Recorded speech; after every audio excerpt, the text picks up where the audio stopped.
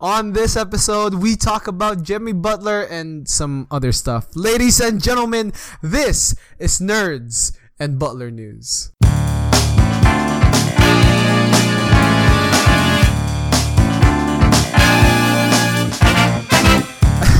Okay, this is Nerds and Basketball, not Nerds and Butler News. If you're listening in, you're in the right show. Welcome. It's November 11, 2018. It's November 11 for another half hour. My name is CJ. And I'm Poke Charmone Rahul. And we are... Let's just get into... Actually, no, before we even get to it, because we have a lot to talk about this week. Yeah. How are you, buddy? How's your week so far? I am doing well. I'm still laughing over Nerds and Butler News because it certainly feels like that. Yeah. Here's the thing: when we talk about Jimmy Butler today, we're going to be talking about when we get to Philly, our thoughts about him. It's going to be the rest of the year about Jimmy Butler, basically. But other than that, I feel good. I'm excited. Things are good. NBA's full swing. Life's going good. Busy but good. How about yourself, bud? Nothing much. I've just been busy with school, busy with work, and everything in between. It's funny you say that because I feel like at the end of everything, at the end of this year, we're gonna be like, oh, the Golden State Warriors have won the championship. But let's talk about Butler for a second here. Like everything in the basketball world is happening, and we're still talking about Jimmy Butler. Everything. But Jimmy Butler 20 years from now, 20 years from now, we'll just be talking about Jimmy Butler, even though LeBron James Jr. Dropped 30 and 10 or something like that. We'll be like, yeah, but Jimmy Butler though, yeah, Jimmy Butler, he's leading. He's retiring this year. Senior League. Oh yeah, he's the National Basketball Seniors Association. Yeah. Yes, I would watch that. Oh wait, no, that's the Big Three. What am I saying? That's the Big Three. Have you ever watched the Big Three? Oh yeah. Have you ever? Oh really? Yeah. I follow it. I follow everyone. You haven't? No, because No? I'm like, why do I want to watch why do I want to watch old players play like that? If I want to watch them play like in their prime, I'm gonna watch their old games. You know, I'm like, I don't care about Big Three. No, I totally understand. I think it's probably I watch it because I do play I do love the style of 3-on-3 basketball okay. Right. And then another thing is that their tagline is there's always a game. There's a game winner in every game. But because it's true, because it's like it's up to this, and then it's win by 2. You have to win by 2, and so yeah, okay, so it's pure court, and there's 4-point shots too, which is amazing. As long as you have pure court pickup basketball. Okay. Not really pure because there's a 4-point spot. As long as your foot is stepping on that 4-point spot, it's worth 4 points. Oh wait, so how does it work? So it's just like a little circle? Yeah, it's a little circle with a number 4 on it. Oh. Yeah. Oh, and how far back is it from the 3 line? It's about a foot and a bit, I think. A foot and a bit out of the regular 3-point line, I think. NBA 3-point line. Oh, that's interesting. And there's a bunch of real ghost players or ghost. Okay, ghost is an actual Big 3 name, but there's a bunch of players there that not a lot of people know because they played in the 90s and everything, but their legacies are starting to come up again because this guy plays really well, or this, etc. It's a really good. It's something to watch over the summer league and frankly the WNBA. Okay, that's interesting. No, that's interesting. Yeah, and I'm looking at the court right now. That's sort of neat. I never thought of doing, because a 4-point line, I always thought it's just gonna be another arc. But now it's just it's literally just a circle. Oh, no, it's a cool idea. Yeah, it's not something you have to be specifically in the circle. As long as your foot is on that circle, any part of that circle is worth 4 points. Your shot is worth 4 points, which is an interesting dynamic. The way I would probably see the 4-point line in the NBA would be, it's not gonna be a full arc. It's just gonna be an arc, half an arc, I guess. No, less than half an arc. So imagine the top, so you know how the 3-point line right now is half an arc and then the 2 lines on the side. Yes. Think of the 4-point line to me in the NBA would be something, instead of having the two lines on the corner threes, it'll just be the top arc, but it'll be a little bit further past the three. So it'll just be an arc, and then it ends at the out of bounds. Yeah, so basically like the 3-point line is still there, and it's just like out of bounds. So it's just like an arc that like kind of like finishes off at out of bounds. Yeah. Okay. That's how I would see it. Because like half court shots, those should be worth 4 points. No, like I honestly I don't like the idea of like a 4-point line. I just feel like it's too much of a fundamental change to the game. Like maybe I'm old fashioned, but I still don't like it. I think it works in Big Three. Yeah. Because that just seems like a more like kind of like a fun, high tempo league. Mm-hmm. But I don't know, because I don't know if you get like another, because like kids these days are just gonna be like abusing that, and I don't want to just see like a game of half court shots. Basically. Yeah, that's fair. No, I agree with you. I totally agree with you. I don't think the 4-point line has a place in the NBA. That's just how I would see the 4 point line in the NBA. Yeah. Okay, so let's get into the news. So Jimmy Butler. Jimmy Butler.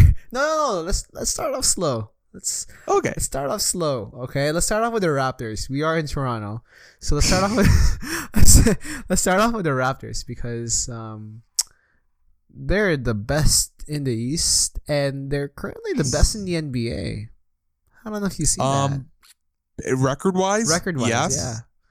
Quality-wise, I think Golden State still has up on them, but like record-wise, yes, the Raptors are 12-1. Yeah, are they 12-1? Oh yeah, they are. They're 12-1. Oh my, I should. That's pretty crazy. Yeah. Actually. Oh yeah, because you have a team that's been always on top, and now they're on top and more. There's no threat in the East anytime. Well, we'll talk about that later. Yeah, we'll talk about that later. That's but it's an interesting team. Yeah. This is gonna sound weird to me. Like, okay, this is me knocking on wood right now, but 12-1. Do you think there's a chance that they make a run, for that record? You know what record I'm talking about. What record? I actually don't know. 12-1? Yeah. What is it? 74-8. Oh, no. No? No. You don't see it? No. See, There's a curse connected to that. I personally think so. Oh, really? Yeah. I personally think that, well, you look at it, it could go both ways. It could be like, oh, the Bulls went 71-10? Or 72-10? The Bulls won 72-10 and they won the championship. And then, oh, the Warriors won 73-9 and they lost the championship. It could be that, the Raptors won 74-8 and they won the championship. It could go that way. I wouldn't be surprised. But at the same time, is it really worth doing that at this point? All I'll say is 72-10 has a better ring to it. Oh yeah, I agree. Wait, I get it. Did you get the pun? I get the pun. Why aren't you laughing hysterically? I don't like that. I don't like that at all. Ha ha. I can't really laugh hysterically. People are asleep. So, but yes, that's an interesting conundrum. Yeah, go ahead. You know what? I know what you're saying, and this goes against all logic. Talk to me in like when they play 10 more games, but you know what? I think they'll make a run at it. Like by the end of the season, it'll be something that's feasible for them to do. At least tie that record.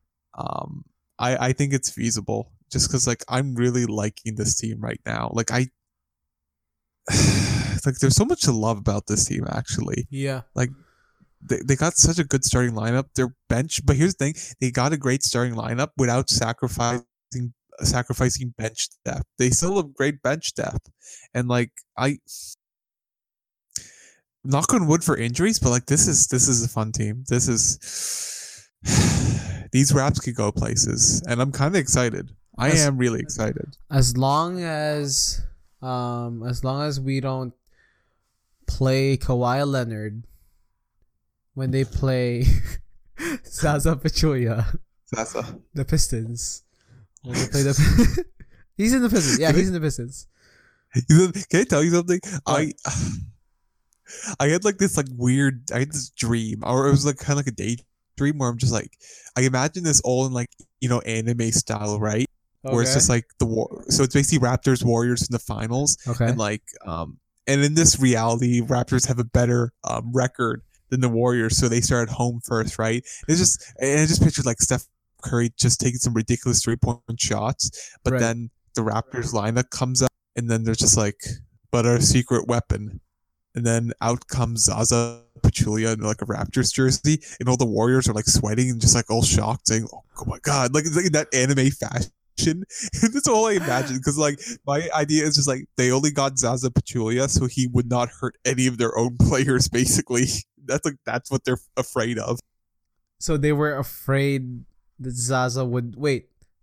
The Because it's reason, like here's the thing: if Zaza's on like our team, he's not going to injure any of us. But if he's Right. on their team, he'll injure us. Oh, true. That says a lot about Zaza than it says about. That's basically that's my theory. Okay, well, if that's watch them pick up Zaza halfway through this, or like, I because they want can them pick up players through the playoffs. I know you can do that. If I they're, know it. I told you it was like some weird dream. I don't know why, but it was like in like that really like exaggerated like anime style where it's just like all like that shocked, like those shocked glances Yeah. and like the music cue. Like I imagine it so like vividly. It's really strange. we're getting Dreamer Charmone this evening. Yes, we have Dreamer Shermone. Dreamer Charmone. Yeah.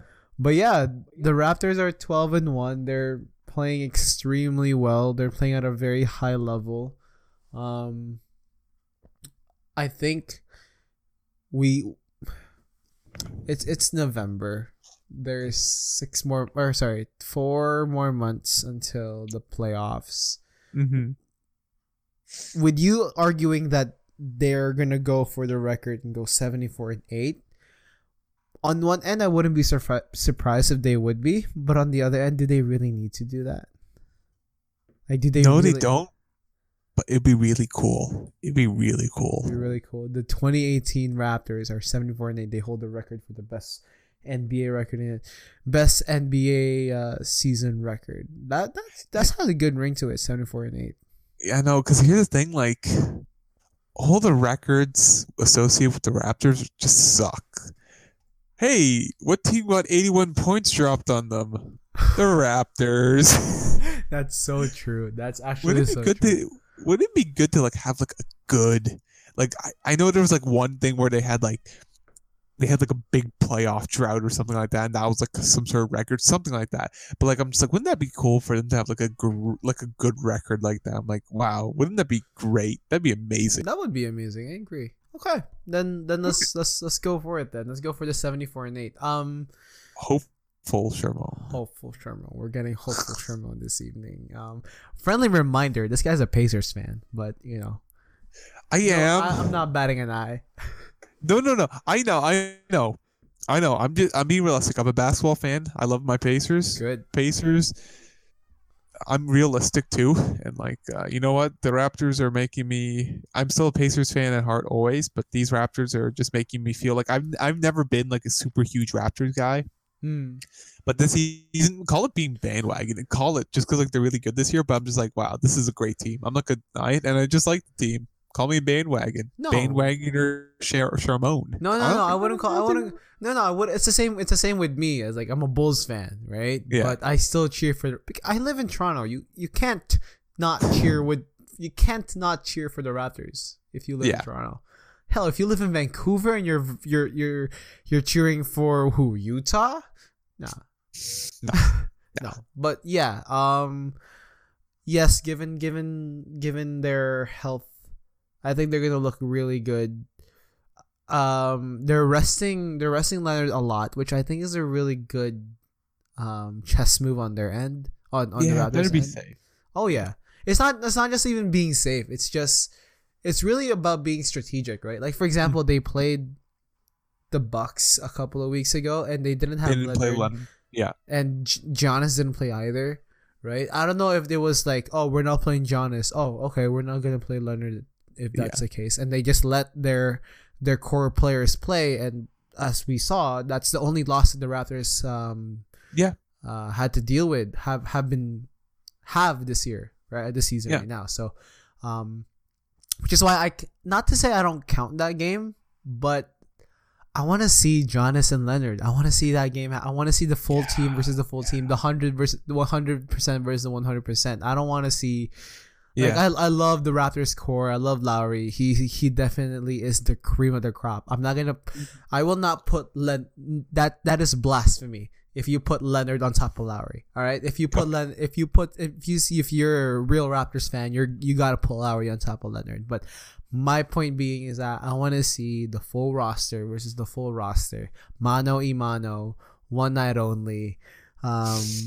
No, seriously, because like that will definitely like we'll definitely see how that goes. Because to transition to our next conversation, right? Before as we end off this conversation, the Raptors have a good hold of the East. They have a solid hold of the NBA. I can't wait to see the Raptors versus the Warriors this year because I feel that's coming up. It's coming up soon, right? Yeah, so. It's hard to say again because Curry's injured. I don't know how long it'll be until he'll come back. They say multi-game, but I don't think it's too bad. Let's see. So Raptors play the Warriors on the 29th. Curry will be back by then. He will be back by then. Okay. So that honestly, guys, mark your calendars because that is going to be a game. Oh yeah, when's the next game? When's their game coming in? So November 29th, 8 p.m. Mark that game. I think it's going to be it's in Scotiabank Arena. Yeah, it's here in Toronto. Okay. All right. I'm gonna make sure. I don't think I have any due dates, so we do it. And even if I do, I'll be like, I have a Raptors game to watch, guys. Come on. Anyway, Rebel CJ this evening. Rebel CJ. No, I think honestly, if you like it, like just talk to your prof, your TA, whatever. I'm like, I'm sorry, but like Raptors versus Warriors. I'm sorry. Like I have a midterm that day. I have like a final on that day. Like, no, I gotta skip, bro. Like, why? Raptors are playing. I'm pretty sure like mans will skip a wedding for that game. He'll be like, "I'm sorry, hon, but like, sorry, babe. Babe, we gotta reschedule." It's like we gotta reschedule. I catch you next week, yeah. I'll catch you next week. You still gonna marry, right? I got you. Still gonna marry. And then next week the Bucks and the Raptors. It's like, oh, bro, we gotta reschedule again. That's the most Toronto man's thing I've heard ever. The most Toronto man's thing. Yo, shorty, I'm sorry. I'm watching the Raps and the Warriors, shorty. I can't do it. Like I'm imagining like I don't know. And he's like, he shoots, he scores, and Lowry takes the lead. You hear in the background. No. Not even like when you were like doing the wedding music. It's not the wedding music. It's just the NBA theme. It's the Kawhi version. The Kawhi version. Yes. I would. That's it. That's my theme. Write this down. To whoever. Okay. I'm putting this on record. All right. Whoever you are, whoever the lady that I will be marrying in the next however many years, I want you to know that our theme song. when you walk in your aisle, when you walk in the aisle, and I see you with your beautiful white veil dress, you're gonna hear the dun, dun, dun. But when I walk in.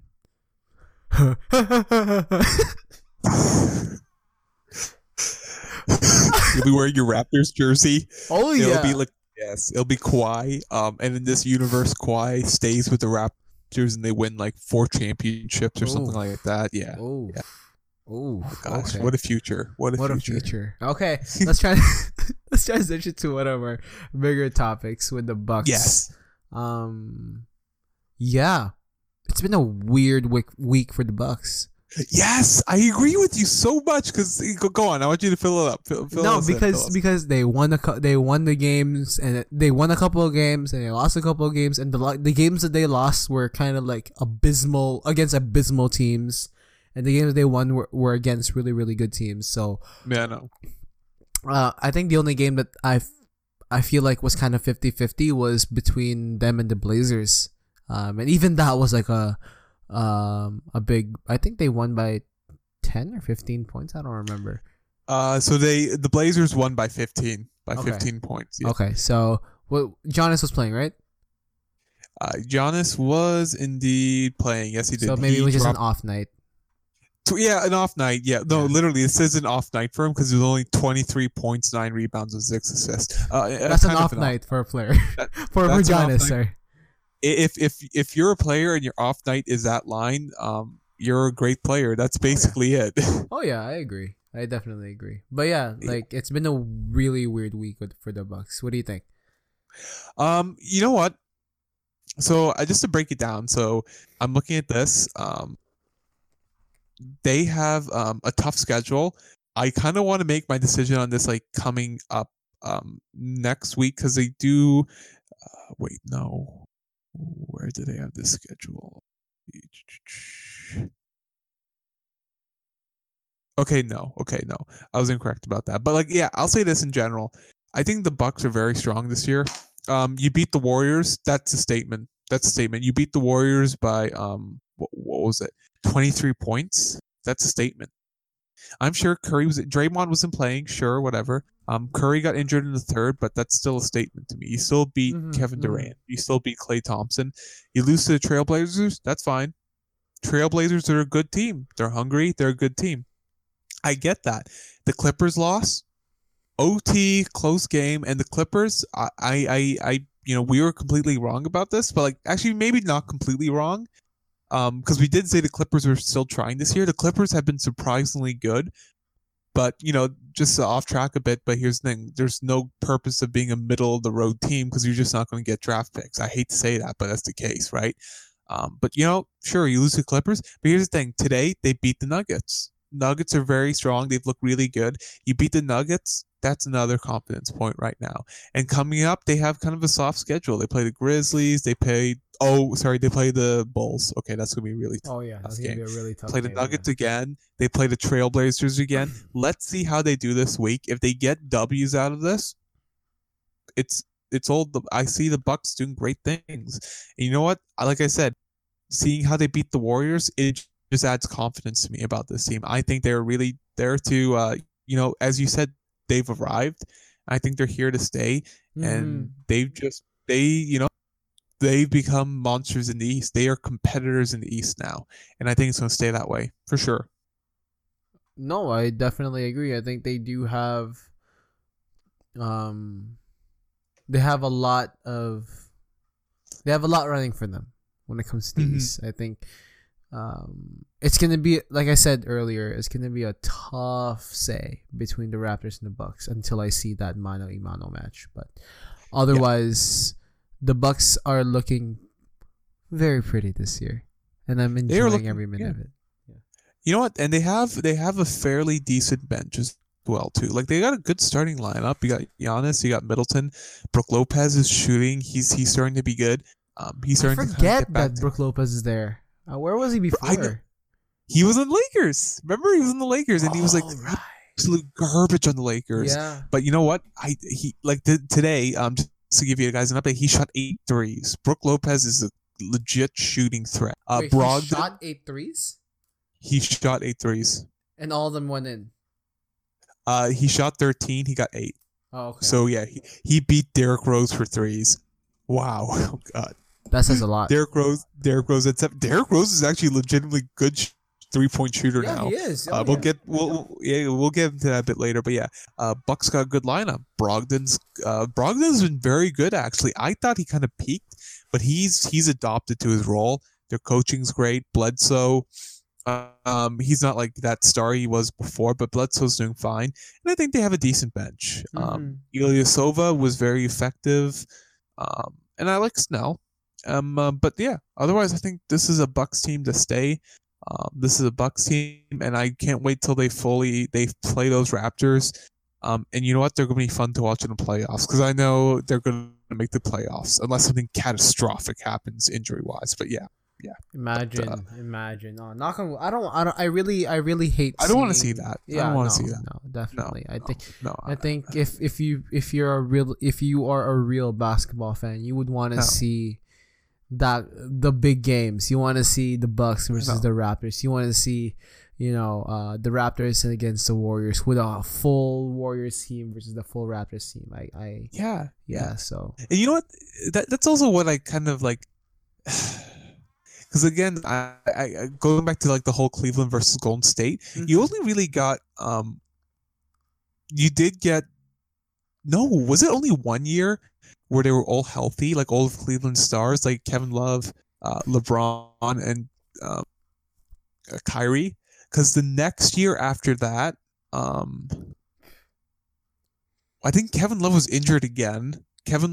So it was Kyrie got injured, then Kevin Love got injured. I remember the first one where basically I think Kevin Love got injured because he got his arm pulled out by Olynyk. And then Kyrie got injured. That was the first year. That was the first time. Yeah. Yeah, first time. Yeah. And then they win 2016 when they were fully healthy, and the next two they drop. But I think was Kevin Love injured? No, Kevin Love wasn't injured. It was only so the championship year for Kyrie Irving was gone. Yeah. Kyrie Irving was gone in the latest year. Yeah. And the year after that, so that's when the first year they got Durant. Yeah. I think there may, yeah, but still, that was yeah. Again, like just to go back to my point, I don't know why we're going about this, but like just going to my point, I want to see how healthy. You don't want to see like, oh, everyone's injured, so the Raptors win the championship really easy. Cool, they win a championship, but like if they beat Golden State with all their stars injured, it's not the same thing, right? No, it's just not. No. So, I think where do you see the Bucks at the end of the season? Definitely top 4. I see them definitely top 5. I'm going to clarify that. Definitely top 5 because it's still Indiana is in that upper echelon of what is Celtics, Raps, Philly, Bucks, Indiana. I think they're up there. Top 5, but I'm leaning to probably a top 3? Top 4. Top 4. Okay, give me a week, give me 2 weeks on this. I want to see how this new Philly team looks, and I'll give you a decision. But I say top 4. Top 4. I'd say they're in the top 3. Yeah. Okay. Yeah. Okay. So I guess Philly's gonna be because you're the biggest Philly sleeper ever. No. It's gonna be the Raps, the Bulls, and no. Bye everyone. We have delusional CJ. No. I think it's gonna be the Raps, the Celtics, and the Bucks. Yeah. Okay. Not sleeping on the Phillies because I think they're gonna be in the top 5. Yeah. But the only reason being because of what happened recently, and we'll get to that. But it's gonna be a close. The East is finally interesting. That's all I'm gonna say. The East is very interesting because if you look at the West, you only got like what, the big 3, maybe big 3 teams. What, the Warriors, the Spurs, and I'm saying this now on record, the Rockets. Yeah, no, I agree with you. I think the Rockets, they will right the ship. Yeah. Like I said, I always expected them to right the ship, but I don't think they're championship competitors this year. But they are they're upper echelon in the West for sure. No, I agree. I'm trying to eat. I'm gonna eat my words from last week because I remember last week I talked about how the Rockets are nothing this year, but given what they're doing right now, which will transition to this conversation, they're planning to let go of Carmelo Anthony, which I think is such a good step. Fill me in on this, actually, because I was reading the show notes today. Yeah. I didn't hear anything about it. Is this an official thing, or is this rumors? It's a rumor mill. 2 or 3 sources from. So the rumor is 2 or 3 sources from really, really close to the Rockets are saying that they are planning to let go of Melo sometime soon, whether it be through a trade or through a waive. Waive by means of they're letting him go. He's a free agent, and it's just a matter of picking up his contract from the get-go, versus a trade, which is an actual player for a player. Basically, Melo's time with the Rockets is limited. Either someone in the higher, or in the head office decided, yeah, this isn't gonna work out for us. He's not performing the way we wanted to perform, or I would I start a rumor and say that he's having some infighting with some players? I wouldn't say so. He seems to be okay with Paul and Harden. I don't know. It's tough to say. It's tough to say because I think Melo is one of those players that is either hit or miss depending on the game. More so miss nowadays. Yeah, more so. Well, it leans more to miss because he hasn't I'm going to a rant. He hasn't adapted his game style to the current way that the NBA is being played right now. The game is more team based now more than the game is team based now more than ever. Before, go on, keep going. Oh, because before in the 80s, it was very team based, but you had your two or three stars that were like carrying the team. Same for Jordan's era. It was Jordan and then his role players and then the rest of the Bulls. Not to say that the Bulls in its overall team were ass, but pardon my language. Not to say that, but to say that, it was Jordan and, it wasn't like Jordan, Pippen. Well, you can argue on both ends, but it was Jordan and. And then you come into around the 2000s and then you start to see like the teams coming through, like the Celtics, the big three. You're not talking about like the big player now. You're talking about the big players, right? And then and then we're talking big three with the Heat, big three with the Spurs, big three with the Cavs, big three with the Warriors, and Melo hasn't adapted to that because he's still playing isolation basketball, and I don't know why. He already isn't a big three. Well, I would consider a big three because they are household names in the NBA, Paul and Harden and Melo, but he's still playing. I don't know if it's a skill set thing too. I think it's a matter of just give him the ball, move it around, and get him open shots. That's it. Because even LeBron doesn't shoot stupid shots. Like LeBron's LeBron. At the end of the day, he'll shoot those turnaround fadeaway threes that you watch him and be like, how the hell did you do that? But that's LeBron freaking James we're talking about. We're talking about Carmelo here. We're talking about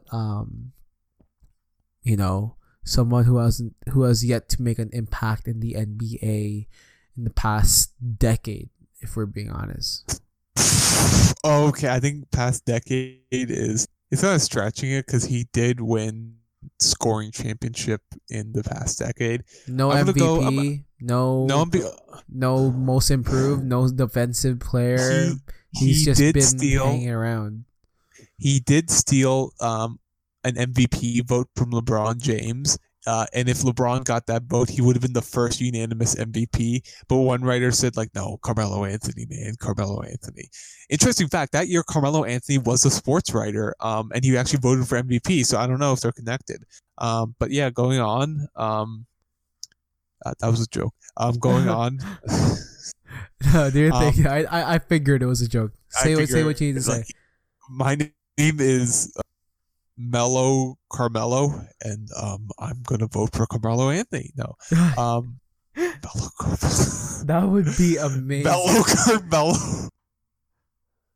That sounds like because this Canada and weed just been legalized, but that sounds like some sort of like weed brand. Mello Carmelo. No, I mean, he did come from Denver, the Mile High. The Mile High. No, I'm gonna just go on this quick. First off, I say LeBron James. When you said like his turnaround mid-range jump shot, he makes that. But I feel like if you force LeBron James to always just do that shot, that's probably the best way to defend LeBron James because he can't defend him driving, and his 3-point shot is pretty good, surprisingly. Yeah, but like when you kind of force him to do that type of shot, that's probably your best bet with LeBron James. I'll say this. You know what? I feel like it's not even like a team thing. I think it's a mentality thing. Carmelo Anthony, Denver, New York. He's always been that player. He's always been that star player. Not much help, really. Carmelo Anthony has been playing like he is the star, and I think he's continuing that aspect. That's why his game hasn't evolved, because he's still playing like, I'm Carmelo Anthony, I'm the star, I'm just gonna make these shots, I'm gonna do this, I'm gonna do this, I'm gonna do this. And you know what? His shots gone, his athleticism's decreased. I think that's it, really. That's all. It's just him sticking to his idea of being a star. I find it really funny that this rumor has started, because they just got him. It's like 10 games into the season, 12 games, Yeah. and like they're thinking of getting rid of him. Mm. And here's the thing, good for Carmelo Anthony. First off, he gets sent to the Hawks, doesn't play a game, but makes millions of dollars because they buy him out. Goes to the Rockets, makes millions of dollars for 10 games because like they just buy him out. And I'm sure some team will pick him up. I'm sure like the Lakers will pick him up, give him a No. little small contract. No, you don't think No. so? No. Where do you think he would go? For starters, the Lakers don't even have the money right now to get. Are they all banked up? I thought No, they they'll- saw some. No, they have the money, but is it a They don't have wise- Carmelo money. Is it a good? No. It's not even Carmelo money. Carmelo's worth is dropping as we speak. Sorry, hey, I love Carmelo as a player. I don't like his play style. Very, very, like I said, No. I'll rant It's all very day. ISO. Yeah, but his worth right now is dropping, and given the news and everything, yeah. But back to it, Lakers don't have. I don't think they have the cap space for it. So no, I feel like they can give him a 1-year contract, because like a lot of these contracts clear off in a year because they want to sign a big superstar. Yeah. So, we'll talk about the Lakers. I just realized something crazy this week happened. But anyway, Carmelo, where do I see Carmelo? He can do like he could do a retirement run with the Nuggets. Oh, the Nuggets are playing really well this year. Oh man, that's kind of like the hip thing to do too. Right? You're kind of right, yeah. Right? Because like the comeback team, yeah, sure. Yeah, right. Him and Isaiah Thomas playing together, sure. That would be interesting. That would be two egos collide. Two egos collide.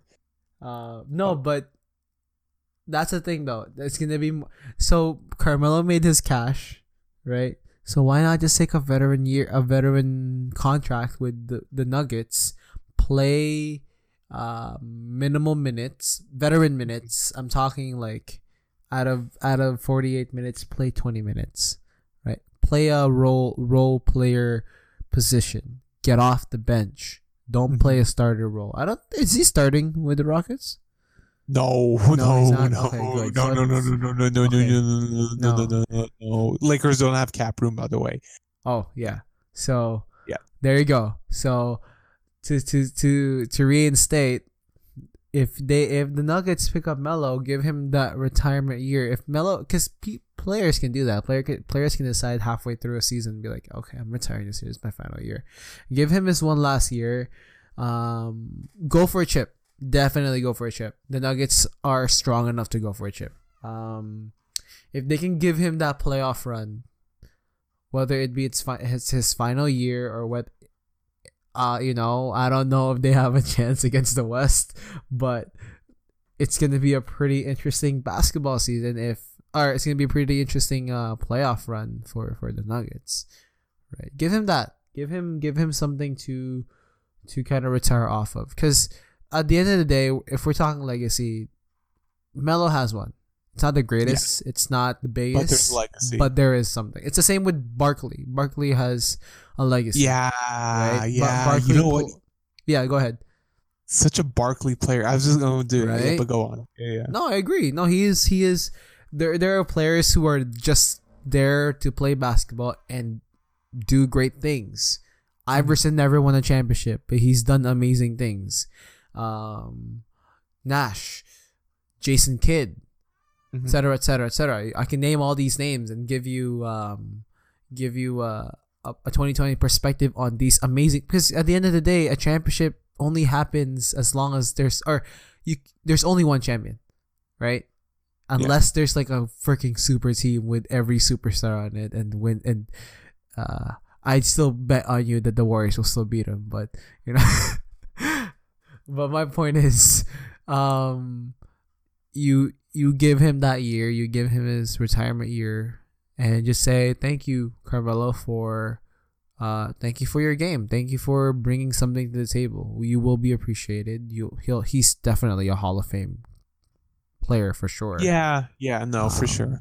You gotta honor that legacy, but He'll always be a part of that 2003 draft. Yeah, the 2000 that draft which was considered one of the greatest drafts ever. LeBron James. Yeah, yeah. Mm-hmm. No, I think I agree with that, but it's just kind of sad to see where his career goes. Yeah, I'm sorry, this is really random. Go ahead. But okay, how old do you think Kentavious Caldwell Pope is? 37.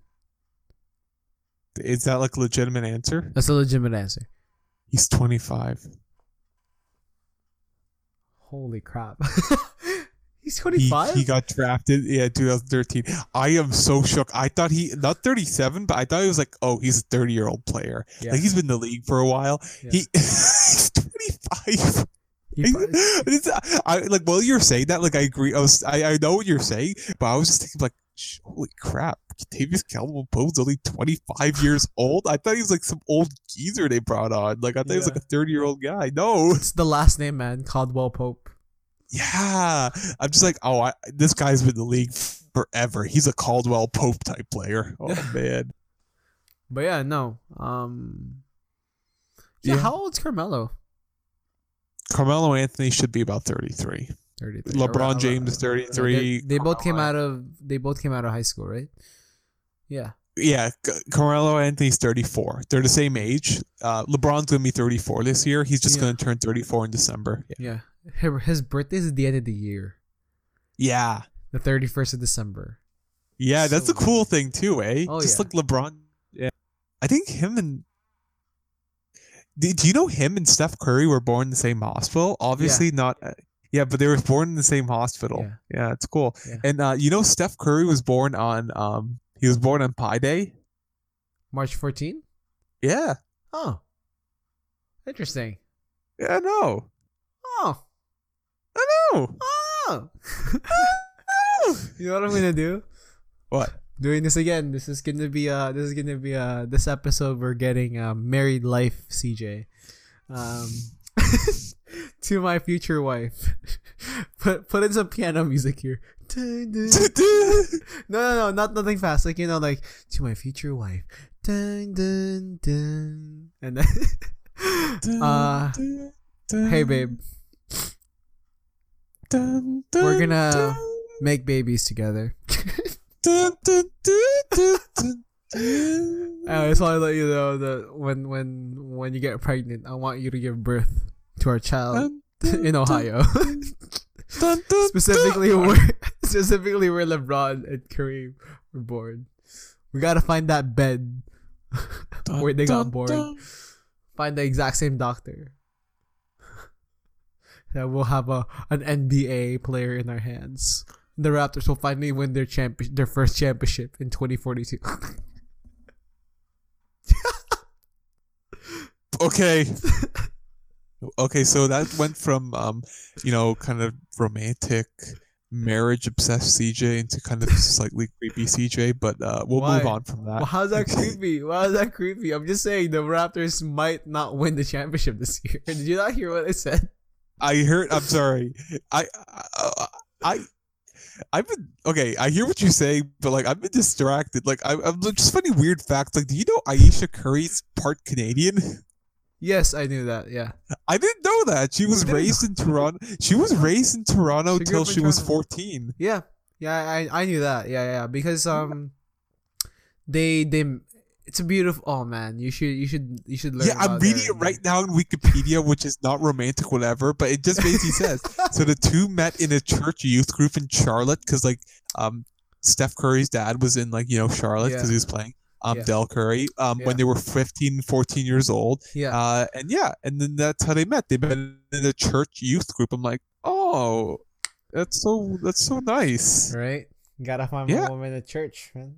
Yeah, gotta pray, All right. Her mother is of Jamaican and Chinese descent, while her Yeah. father is Polish and African American. That's cool. That's cool. That is You know what so I'll say? cool. You know what? You can't hate Steph Curry and Ayesha Curry. It's just such a Yeah. nice couple, right? They Mhm. look really. It's a nice couple. Oh yeah. Actually, this is actually super interesting. We'll go on a quick nerd tangent here. I don't know if you realize, but and I've been thinking about this ever since I kind of like saw it. Like I kind of was like, oh, that's so true. But isn't it weird that interracial? Oh, we're gonna get political, but actually no, we're not gonna get political. We'll just get sciencey. Interracial couples when they make children, they're like extra, like I don't know. It's just so weird. Like they're extra prettier, if that makes sense. You know what? I think I think I read a thing about this where I think it's like I think I read like some sort of like scientific article on this, Yeah. and I think, and don't quote me on this. Yeah. No, I won't. Yeah. Don't quote me on this, but I feel like because like there's kind of like that mixed race thing, it kind of like averages out like kind of like physical feature traits, things like that too. Mm. And because of that, like kind of like that averaging, like it's more appealing to a broader range of people, sort of. Oh, that makes. Something like that. I don't quote me on that. And I know it's like kind of a weird topic to bring up, but like that's what I think people say just because like it's kind of like an average. So like just what people find like physically attractive, it's kind of like Fair. average out basically. Yeah. Fair. Oh, I see what you mean. I Yeah, see yeah. what you mean. No, I kind of saw it as I don't know. It's gonna sound really, really bad. Actually, no. It won't, no, I don't know. I don't care. It's gonna sound really bad, but if we're really being honest, like for example, a Filipino and a Filipino get married, they have kids. Great, right?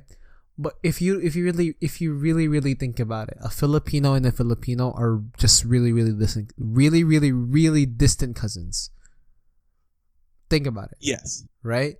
And on a side note on that, if cousins have babies, they don't really come out very well, right?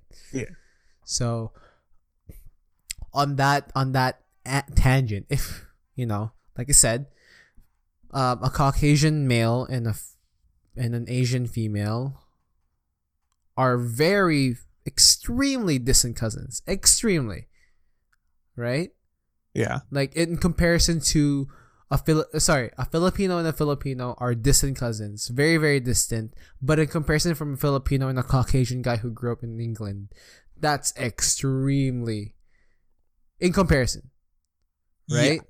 So the genetic pool might be like in some way better, if that makes sense. I don't know how genetics work. I'm not a bio guy. Scientist type. Yeah. Yeah, no, it all depends. Like, I You should know. You're Dr. Sharmone. I'm not gonna comment on that because you know what? I'm not too sure. I was just gonna say like I did find a research article. Like this is a published piece of like scientific literature. Yeah. It involves basically a study. So a random sample of about 12,000 black, white, and mixed race faces. They were basically collected, and then people just basically rated them on attractiveness. Yeah. But there was a small but significant effect with mixed race faces. So people found that more attractive, and they think it's just maybe a demonstration of heterosis in humans, a biological process that may have implications far beyond attractiveness. Where it's just sort of, I think it's just sort of the idea of just like kind of like finding attractive, kind of like that blend of features where it's just kind of like, oh, that's just attractive to me because it's kind of blending those two physical features. Yeah. Something like that. No, I did read something about it. It's just an interesting point you bring up. Yeah. But the law of averages, I guess. Yeah. I guess that's it. But let's see. Oh gosh, we called this a Jimmy Butler episode. We haven't even gone to the Jimmy Butler conversation yet. Okay, let me get to the forest fire game real quick because I thought this was interesting. Sure, do it. Do your thing. Oh gosh, what a weird ass tangent we just went on right now. It's such an interesting tangent. It's our nerd tangent. It was a weird tangent. Yeah. Weird CJ, weird Trombone. Okay, so interesting, just a really interesting thing. Like this reminded me a lot. Do you remember the AC game in San Antonio? Yeah. Miami Heat. Yeah. So this is kind of similar, but the players just got hot. But basically, there's a lot of forest fires going on in California, especially those near Sacramento. So when the Lakers beat Sacramento, they were playing in Sleep Train Arena in Sacramento, and since the forest fires were burning so strongly there, smoke was actually getting into the arena, and players were getting like really bad headaches. It got so bad, Luke Walton had to limit LeBron James's minutes. He limited to like 30 minutes of play time because LeBron James just got a really bad headache. I think Brandon Ingram got a headache, and like Sacramento players got headaches. But yeah, apparently the smoke was seeping in. It was really bad. Like it was tough to breathe. Lakers won that game, but it was really low scoring, and I imagine that it was just a physically demanding game to get through, basically.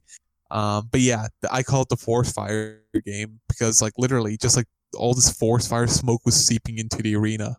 Yeah. And I have to ask you this question. Does that seem kind of unsafe for you? That like, yeah, there's some smoke getting into the arena. Players are complaining of headaches. What do you think about? Sorry, oh, that was disgusting. What do you think about? What do you think about that? Do you think they should have like kind of canceled the game, or do you think just play on? Because like, look at this. I'm sure the fans were there, and like the issue was noticed later on. But I'm like, it seems kind of like what happens if someone just kind of like got unconscious, Because like it's a significant threat with smoke like that. Mm-hmm. It's interesting. I think, actually no, even the NHL depends. Okay, so I read up on this a while ago. There's no contingency when it comes to game and like in game game changing situations. Really? So yeah, so for the NFL, right? If the weather is extremely bad, they play in the snow. Yeah, they still play, right? But there's a contingency level. There's a policy in the did I say NFL or NHL? NFL, sorry. NFL, yeah. Yeah, in the NFL rulebook, there's a contingency where if it comes to this extreme point, end the game or just move the game or something. There's steps that they take. Okay. Same with the MLB, right? You see this in the MLB very often. Oh, if it's raining really bad, right? I know quite a bit more about that. Yeah. In the NHL, there is one contingency, which is like if there is an extreme event. So before the game, they tend to this is for all the leagues, by the way. They tend to review arena situations. So for example, if there's an NBA game and I think this happened 3-4 years ago. If there's an NBA game and there's a bad weather storm or snowstorm or something, they cancel the game and reschedule. That's typical. But mid-game through, the NBA is the only league that doesn't have a contingency policy for it. Really? Yeah, like if in hindsight, okay, sorry, in comparison to the NHL, there's actually a certain temperature that the arena has to keep up with for the game to continue, because otherwise it becomes both unsafe and unfair for players to play on a skating rink. Yes, because then the ice can melt, and exactly. then there's a danger there. That's exactly. For the NBA, if there was a contingency policy to, let's say, the AC game with the Spurs and the Heat, that should have been stopped. That game should have been like, we need to fix this before we continue. There should have been a quick delay of game. They should have paused it, something like that, right? It's a playoff game though. It's a final exactly game. Right. Yeah. We're talking TV minutes. We're talking advertising and everything, right? The NBA is a business, right? So, the NBA is the only league of sport, at least from what I know. I don't know about soccer. Soccer's pretty like flexible in all ways. So, but yeah, the NBA, the NHL has a contingency policy to it. NFL, MLB clearly has one. They really have to have one. But the NBA is the only one that doesn't have it. Okay, sorry. No, you're good. What's up? No, because that's really interesting actually. Because I love hearing sort of things like that. Wasn't there a thing where I think, was it the Kings or 76ers? Yeah, maybe it was the 76ers where they had like a wet floor or something like that. Let me look this up. What floor? Was it a leak? Yes. So the 76ers postponed game due to wet courts. Was it midway Kings. through the game? Yes. Some. Well, let me see. Condensation covered the floor. Oh, wait. What? They were play. I think I thought the Kings because they were playing the Kings that game, so the game was delayed because they had to basically clean this wet court. DeMarcus Cousins, he picked up a broom, he picked up a mop and started mopping the floor. But they played, right? They still played? They played after. Yeah. So, like I said, there's still no like I said, there's no there's no contingency policy to it. I don't know what's funnier, watching DeMarcus Cousins in a Kings jersey or him mop up the floor. Oh, both. Easy. Both. Easy. Joel Embiid tweeted, "While the court was taking tonight, hashtag trust the process." True. This is the episode of like weird diverging conversations. Can we get back to the actual like title of our show? There's Butler news. Jimmy Butler. All right, bring us in. Take us home. Let's do this. They've been waiting, and they're ready. Butler got traded. All right, next topic. Next topic. Yeah. All right, that's the end of the show, guys. That's the end of the show, guys. Thank you so much. No, so Butler got traded. I think it was Saric and Covington for Butler. And the second rounder. Yeah. Was it? No. It was Butler, Patton, and second rounder for Saric and Covington. Yeah. Yes, that sounds right. I thought Philly gave away the pick. No, it was Philly who got the pick. Oh. I don't know. Take a check. I'm not sure. I might be wrong. I'm checking real quick. But yeah, go on. Talk about it. Describe the trade a bit more. I want you to kind of... I also want to go about this trade by going like, okay, what were the team's thought process before the trade? Like kind of like why did this trade? And like then we can talk about the aftermath a bit more. Okay. Well, for starters, the Timberwolves did not want Butler to go to the Rockets. It would have been so interesting though if he went to the Rockets, especially with what's happening with Melo. Oh my goodness! If the Timberwolves got Butler with Harden and Paul and Melo out of the picture, that would have been killer. Because you say earlier, right? You said earlier that the Rockets aren't a championship caliber team this year. Yeah. Put Butler in there and it becomes a championship caliber team. That defense will be fixed. And this is an interesting side note. The Rockets, apparently by rumors, were offering 4 first-round picks for Jimmy Butler. I would have loved... Oh my goodness. That would have been insane. No, but like the Philadelphia... This is a chess game, right? Philadelphia doesn't want the Rockets to get a hold of the West. Yeah. Right? Well, quick interjection, by the way. The pick, the second round pick, was sent to Minnesota. Okay. My fault. Okay. So I think it's second round 2020. Yes. Yeah. Okay. That sounds better. Yeah. That makes sense. Okay. So to get a quick look at it, right? We're looking at two role players and a 2020 draft pick to the Wolves. Is it to the Wolves? Yeah, to the Wolves for Butler, Patton, and Patton, right? Yes. So I disagree with you. Saric is not a role player, but continue on. Really? You don't see Saric as a role player? No, I feel like he could be a legitimately good player by his own right. Covington, I think he could work as a good 3D player, 3 and D. But I feel Saric is actually, he's kind of a nice piece.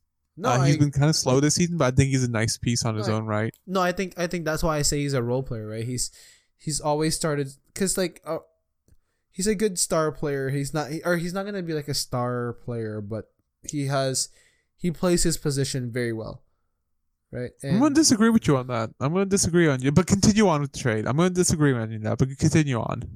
Okay, well, I think with this pick or with this entire trade debacle and drama.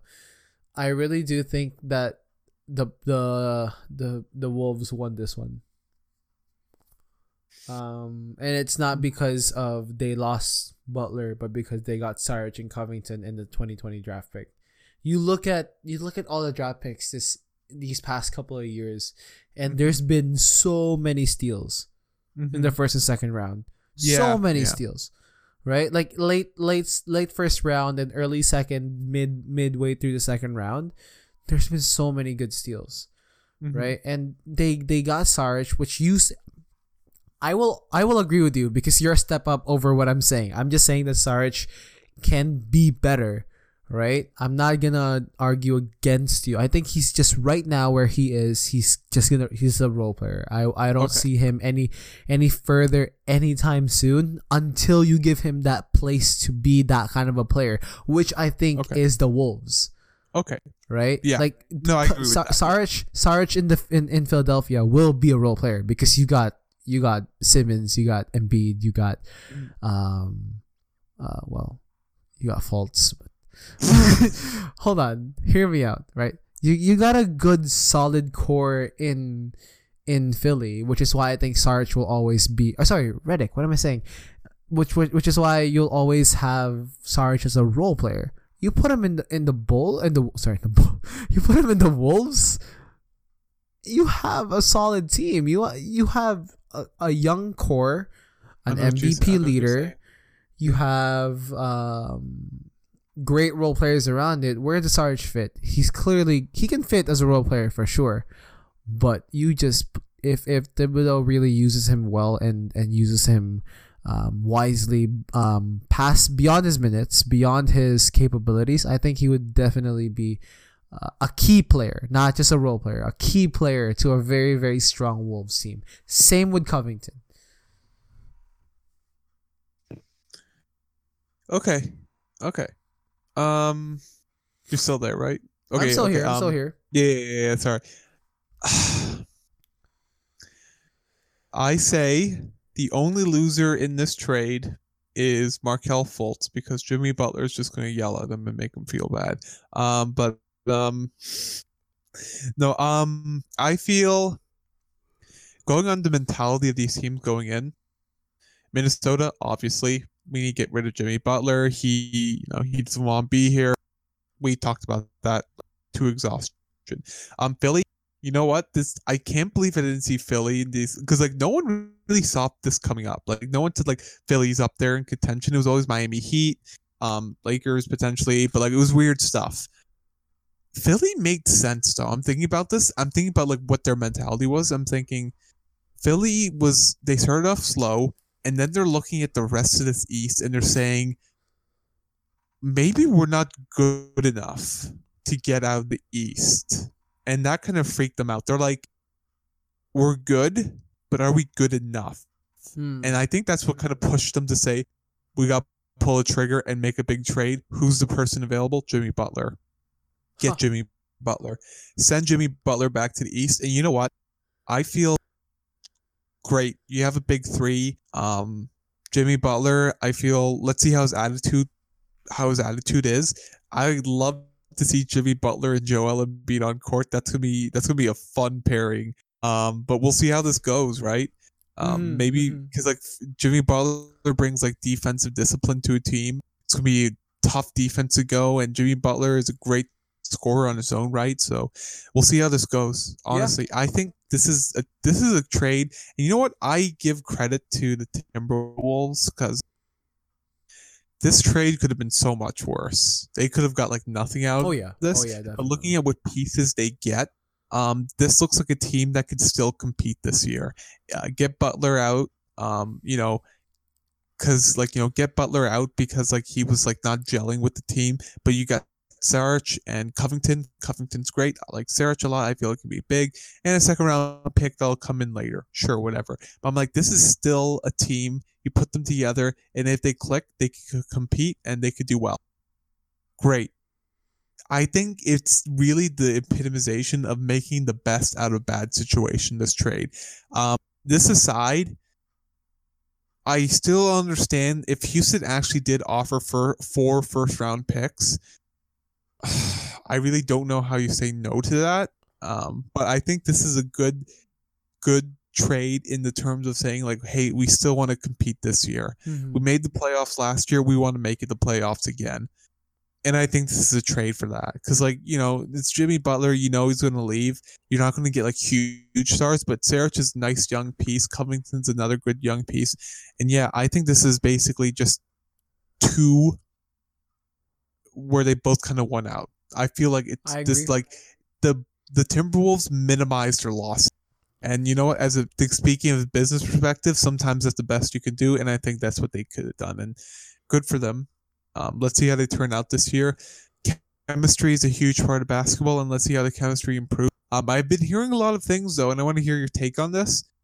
Do you think Philly kind of busted their bench depth with this trade? Are they too top-heavy now? I agree to an extent. Go on. I agree that they are top heavy now. That they're just gonna be the starters and the rest, right? Mm-hmm. Their depth is gonna be, it's busted. I will not disagree with that. But you're bringing someone. I say this and it's gonna sound like it's a joke, but it's so true. You're bringing in, and I agree with you earlier, someone who brings discipline to the game, and mind you, someone who won against a starting team with third stringers. So you look at the bench with the Philadelphia 76ers. You put Butler in a very big leadership role. Nothing centralized, by the way. Something completely decentralized. I think the idea of having decentralized leadership in this team, specifically in the 76ers, where you have Embiid as the leader of the starters and you got Butler as one of the key players of the starters, but also someone who's going to try to pull everybody else along, right? The bench should be on notice because you're playing with Butler. He expects nothing but the best from you, and as someone who plays for the bench, and I personally think this is something that a bench player would think when you see Butler in practice in a couple of days. Crap, I gotta keep up. I gotta keep up with Butler. Gotta keep up with how he plays. Gotta keep up with his leadership. Gotta keep up with, and I think that boosts the value of the Phillies bench, right? So at the end of the day, yes, they are top heavy, but it's just it's only a matter of time before the bench starts realizing that they need to step up. But I'm looking at their bench right now, and I'm just thinking to myself, do they have the quality? Because they did lose out on some key bench pieces. Bellinelli, Ilyasova, who are good shooters coming off the bench. Yep. And I'm looking at this right now. So the starting lineup is most likely going to be Embiid, Ben Simmons, Butler. Redick, yes. And then Fultz. Is Fultz even starting now? So this is how Philly's doing it. It's kind of like a weird hybrid. Fultz starts the first half, then Redick starts the second half rather. But in terms of minutes, it's really come down to Redick's getting the bulk of the minutes. Like Redick got 34 minutes last game when they were playing the Grizz, but Fultz got 25 minutes. Fultz actually scored 14 points that game. Good for him. But yeah. But like I said, that's kind of how it's going to look. But this is the rest of the team. Landry Shamet. I know I'm saying that wrong. TJ McConnell, who is a fine backup point guard. Yeah. I've seen him play. He's a good player. He's good. I like him. Yeah. Furkan Korkmaz, Jonah Bolden, and Amir Johnson. Does that sound familiar to Amir Johnson? Does that sound like a player that was on Toronto one time? I don't know. Do you remember Amir Johnson? Yes, of course I remember Amir Johnson. That takes me back. That takes me back a long way. I remember being upset because they traded him, and I'm like, Now I know yeah. people were really upset that they traded away Amir Johnson to Yeah. Boston. Yeah, it was a good trade. Yeah. It was a good Was trade. Andre Bargnani still on the team at that point? Yes. Oh my Yeah, god! it was that core. It was Calderon, Bargnani, and Johnson, with was it James Johnson? Was it James Johnson? I don't remember his first name. The other Johnson. James Johnson's on Miami. Yeah, that's him. James Johnson. Yeah, that's him. This guy was on the Raptors. Yeah. Oh, yes. he was in the Raptors for 2 stints. 14 Yes. to 16, and then 11 to 12. Yes. Oh my gosh. James Johnson. I remember this guy because he has like a really, I think, hold up.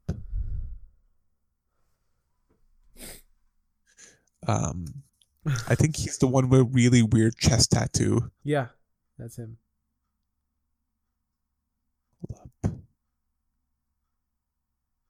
Oh, this is gonna bother me so much. Okay, I'm sorry. No. Okay. Have you ever seen Wilson Chandler's chest tattoo? Yes. Have you seen it?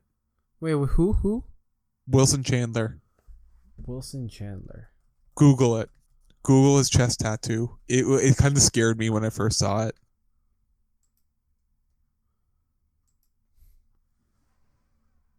Oh, the one in the neck? Yeah. Oh my gosh, that's creepy. That is so creepy.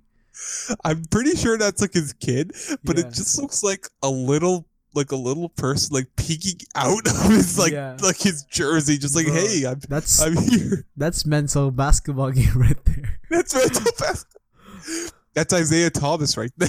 Oh, bruh. Don't kill me. We're getting funny Sharmon this evening. Have you ever watched Total Recall? Total Recall. Yes. Arnold Schwarzenegger on Mars? Yeah. Yeah. So basically like the rebel leader, like this reminds me so much of that movie where like the rebel leader, basically the leader is basically like this like tumoristic like growth out of this man's chest, and it looks like just like this little baby that's like super intelligent, and that's the first thing I think about when I see Wilson Chandler like this. Oh my goodness. Oh gosh, why are we talking about Wilson Chandler's tattoo? Back to Butler. Back to Butler. Yeah. But going on this, I think there's some depth issues, but here's the thing. Sure, during the regular season it matters, but I honestly feel having a good bench is kind of overrated in the playoffs, because in the playoffs your starters are playing heavy minutes no matter what. Yeah. And you know what? As Raptors, as people that know the Raptors here, having a good bench doesn't really mean much in the playoffs. The Raptors had a great bench. Do you think it really helped them that much? No. Well, I feel like that's a different argument, but continue. In the regular season, I think it matters, but in the playoff, getting that a good starting lineup, I think that's the key thing to keep going, right? Yeah. It's good to have a good bench. That's always nice, but it's always better to have a better starting lineup, at least in the playoff terms, I say. No, I agree. I definitely agree. Last point to talk about it here is that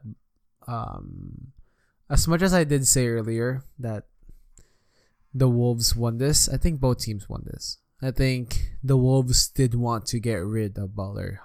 Head office wanted to. They wanted to, and Butler wanted to get out of there. Yeah.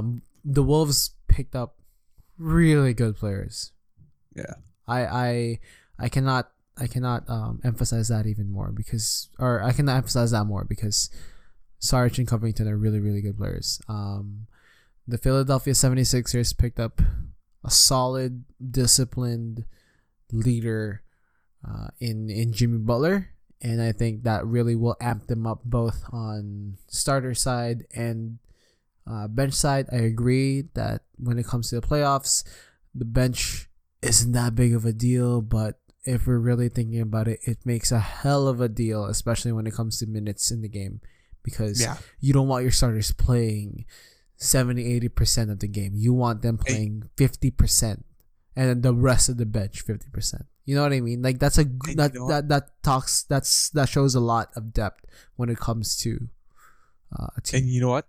That's one of the interesting things. One of the biggest complaints of Jimmy Butler at Minnesota, and maybe this is just a Thibodeau thing, but how much minutes he put on his starters. Oh yeah, I mean, how do you think Rose got injured? Why the hell was Rose playing the last 3 minutes when we were up by 20? Tell me. Why? James, this happened in 2012. Not my point. Okay. Not my point. My point being is that Thibodeau, like, oh no, we got Thibodeau, yeah. Thibodeau's always been pushing starters. Yeah. No. Like it's but like no, it's just an interesting thing to bring up because you do bring up this point saying like if you're top heavy, hey, again, you're going to lean on the starters for extra minutes, right? That's because like you can't trust your bench. No. I don't know if would Jimmy be happy. I don't know. We'll see. Here's the last question though. Do you think that the Sixers are a threat now in the East, given with what happened with the trade? They were always a threat. I think ultimately this will improve the threat. Yeah. Like I said, I want to wait a week or two. See how they play, see how they kind of gel together, see if there's any like early drama. Yeah. But if not, you know what? This is going to be another strong team, and I think this really makes it this makes the East playoff something I'm very looking forward to right now because we're going to get the Raps, we're going to get the Bucks, we're going to get Philly, we're going to get Boston. We're going to see some very competitive games. I feel. I agree. It's going to be fun playoffs in the East just to watch that. And you know what? LeBron leaving the East playoffs kind of made it into anyone's like they're fighting for that crown now, right? And I could see like before you would be always like LeBron's going to take the East. That's how it's going to be. This year, I'm not sure. I still say it's going to be Boston. But you know, this trade and all the other strong starts of the season, you know, even like I'm leaning toward Toronto now too. I really am over Boston a little, and it's already been 10 games. But yeah, I don't know. I really don't know. Do you still say Toronto? Yes. Where do you say? Where do you think Philly goes now? Just to go back to your question. No, not to go back to. I wanna add to your point. Go for it. Yes, I am so excited for the playoffs. Can we just go to the playoffs now? But no. What was I gonna say? Oh, I am on both ends of the spectrum. I want the playoffs to be entered. I would love to see every Eastern playoff game to go game 5, 6, 7. But at the same time, wouldn't it be amazing if the Raptors just went on a tear? Wouldn't that be so entertaining? That would be cool. If like the Raptors just went 4-0, 4-0, 4-0, 4-0, and then go into the finals. That'd be so dominating. That'd be cool. That'd be cool. That'd be so if you cool. If you like the Raptors, that'd be like I feel like what just No, go ahead. No, I was just going real quickly. If you like the Raptors, that's like the coolest thing ever. But if like you're just like a general basketball fan, you want to see those close series. But yeah, go on. No, even if you're not even if you're not a Raptors fan, that's still pretty amazing. Yeah, because that's a sight to see. Like, oh my gosh, imagine if the West and the East just went Warriors go 12-0 and then Raptors go 12-0 and they meet in the finals. Oh, imagine that. Every other team is like hustling to get to the East and West finals, and then the Raptors just dominate the East, and then the Warriors just dominate the West. It's like, okay, we're gonna have the big, and that goes to Game 7. That goes to Game 7. Or Warriors go 4-0, but I feel like Doctor Strange in Avengers Infinity War Part 1, where he's got all the possibilities. Wow. And this Jimmy Butler trade's the only way they would. Wow. Owen Wilson plays Doctor Strange. Wow.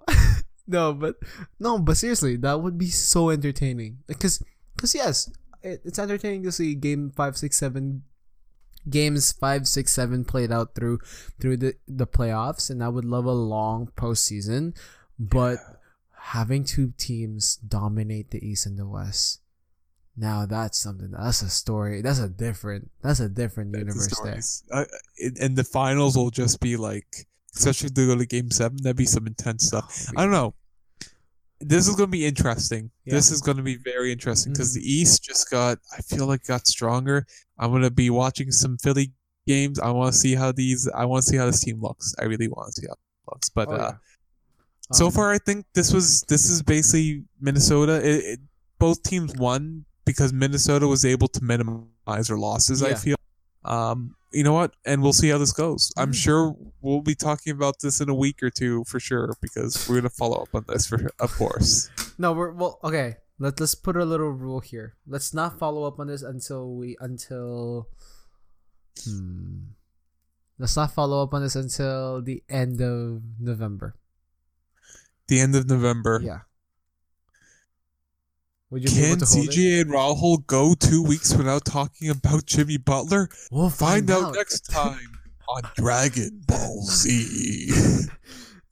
Dun, dun, dun, dun, dun, dun, dun. No, but yeah, let's try to hold back until like the end of the month and be like, okay, it's been 2 weeks since the Butler talks. I think that's a fair sample size. Okay. But CJ, what? What are we going to be talking about the entire episode then if we're not talking about Jimmy Butler? Oh crap. Oh, we have no material. No more material. I guess in that case, we'll need to add more stuff to our nerd section because now I think it's time we transition to nerd talk, right? Yeah. It's going to be a pretty short section because we are kind of running a bit more time, but I don't mind. Yeah, I don't mind either. Yeah. Yeah, take us on, CJ. Okay, so I have a board game course. Take that in. That's really cool. Yeah. For 3 hours. For the first hour of a 3-hour lecture, the first hour we talk board games, and the other 2 hours we play board games. Now we had to do it in a split. The first half of the course was actually just that. Talk about board games, talk about history, talk about gameplay mechanics, gameplay design, etc., etc. And then the other half is actually playing board games and seeing those game design choices and game mechanics put into play. The second half is actually designing a board game. Now, that's cool. I have this amazing group. We've been designing a board game, and I actually threw them an idea. It was an idea at the end of one lecture, and I was like, I would love to see this happen. It's kind of like D&D meets Call of Duty meets board games, something like that.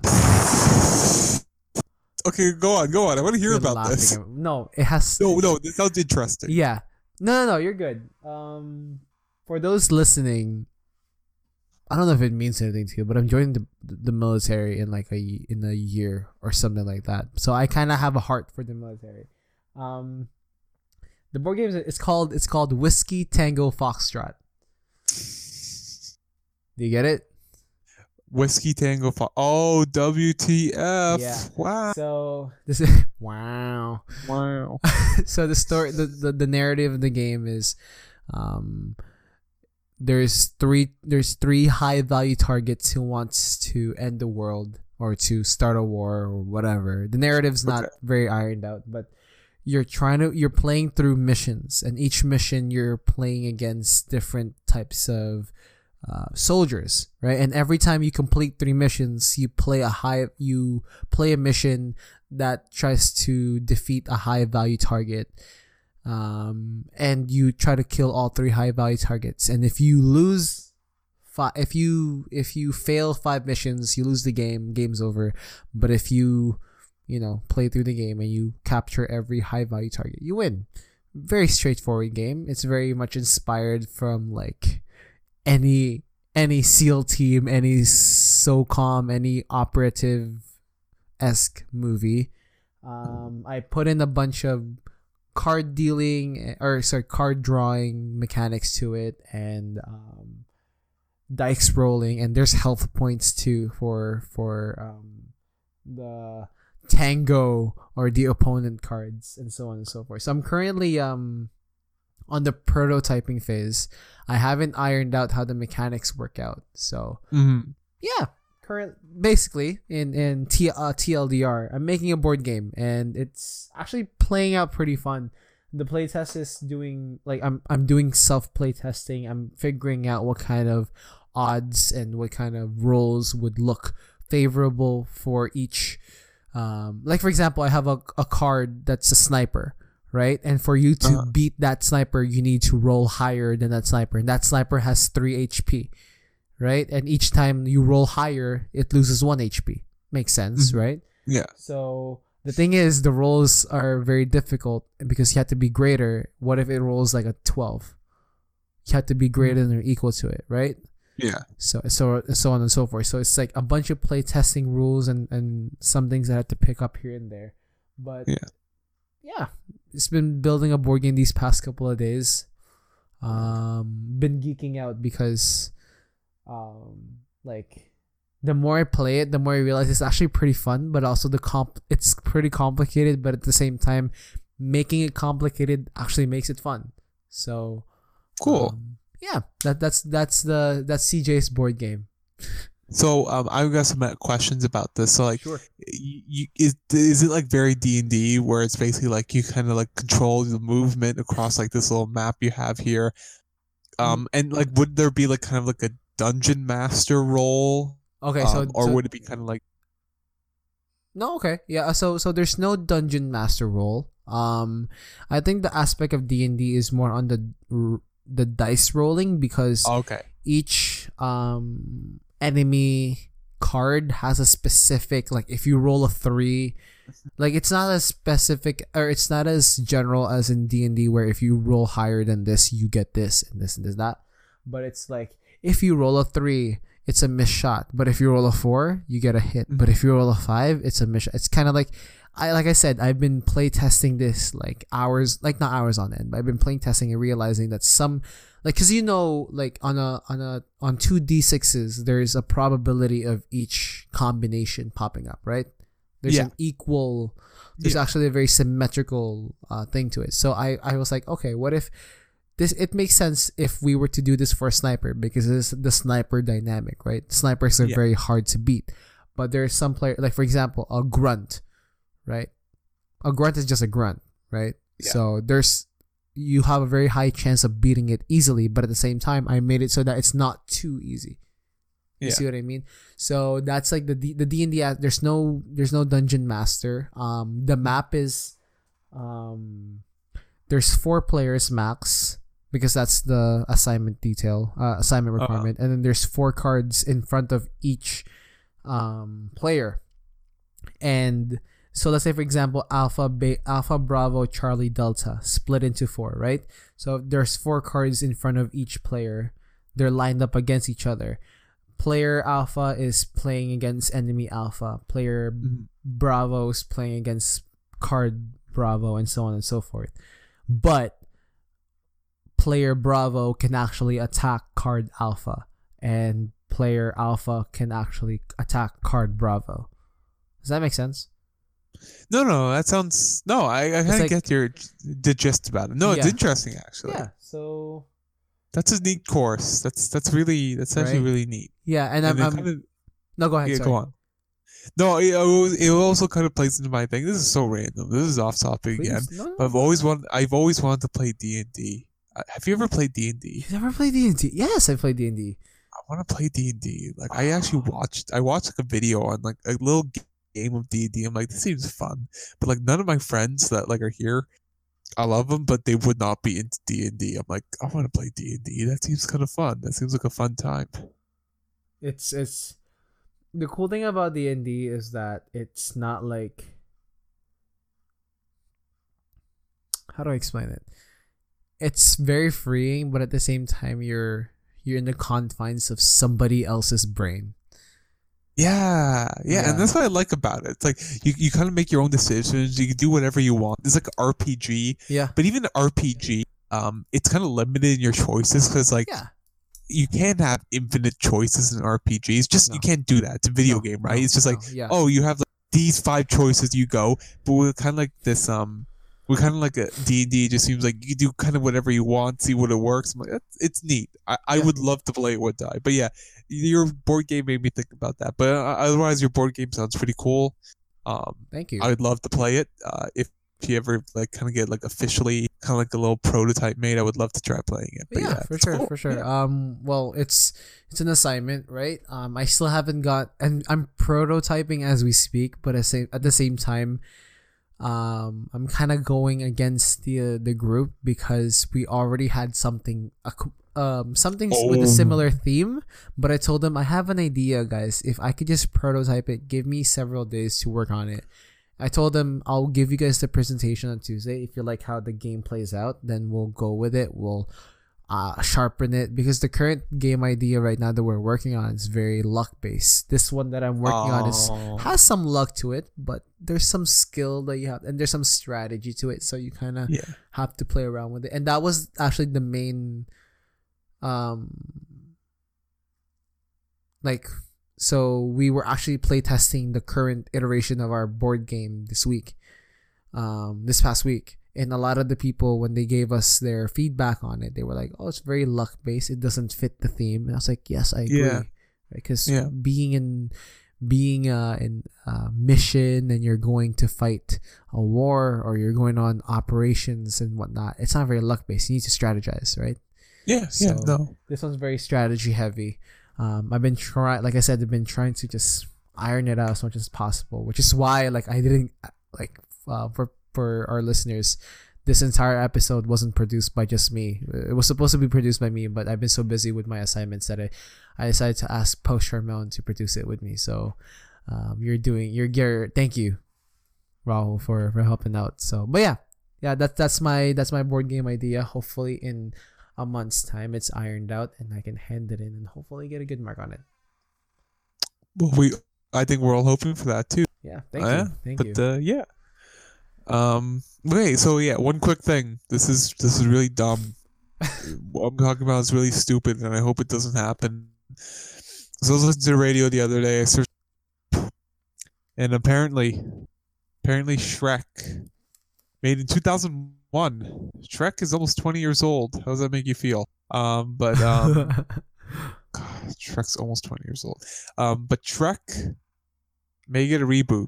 So it's either going to be like a hard reboot, where they're going to just reboot the first film and make it like another animated movie. The people that made Despicable Me, they're going to be doing this. But it's either going to be that, or it's going to be kind of like a soft reboot idea. And I just wanted to say it just because I wanted to inform people, and inform you. But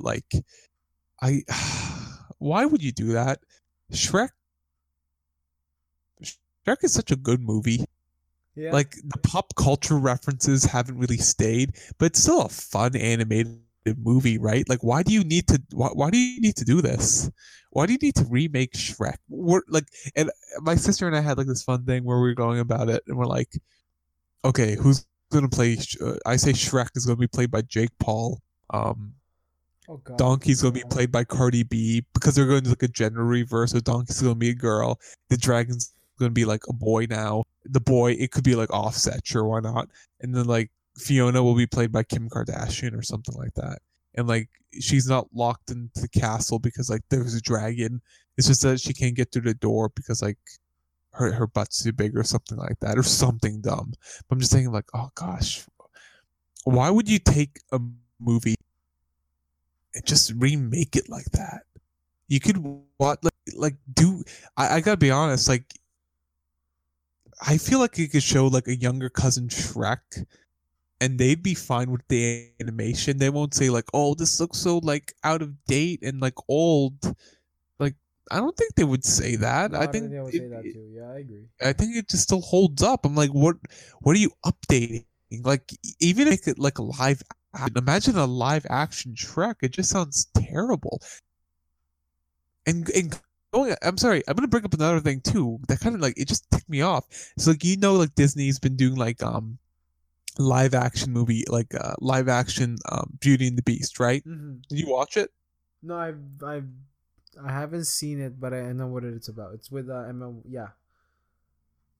I haven't seen it. No, I have not seen it, and I have no plans of seeing it anytime soon.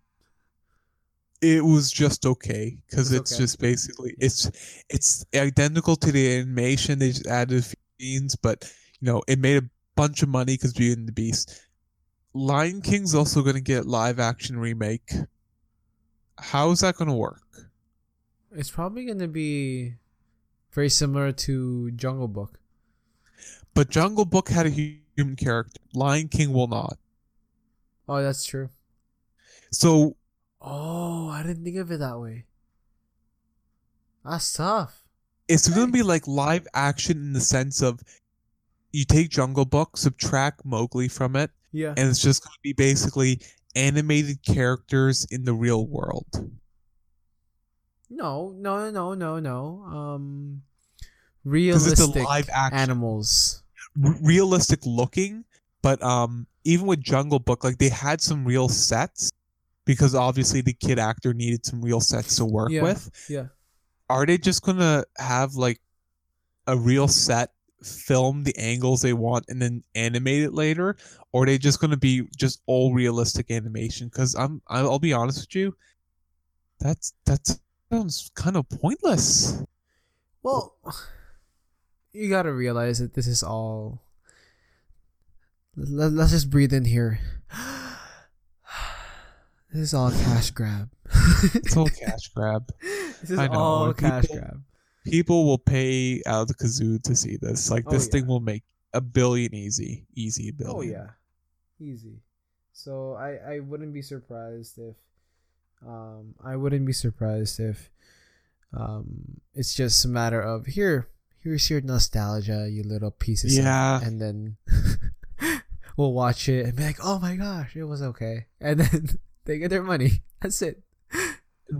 Why do you need this too?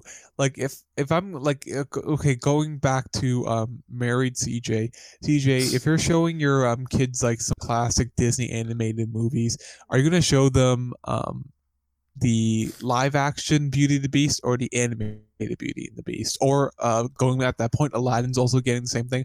Are you gonna show them live action Aladdin or animated Aladdin first? So they're two different movies. I love both animated movies. Love both Aladdin. I love both. I love both Aladdin and Lion King. The Lion King.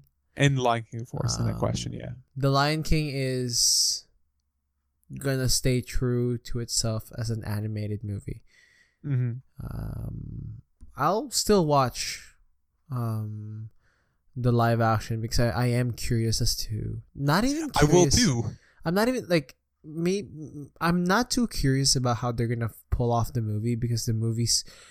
I'm not gonna be surprised. There's just gonna be CGI animals and so on and so forth. I'm more curious about how they're gonna do it story wise. They're gonna stay true with even.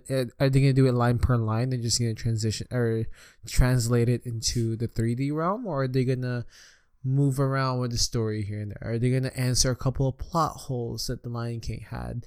Because there are a couple of plot. I'm not gonna go into detail about it, but there are a couple of plot holes. That's for next week's episode. We have to fill in that Jimmy Butler time somehow. Okay, fair. So yeah, I will definitely show the Lion King animated movies to my kids.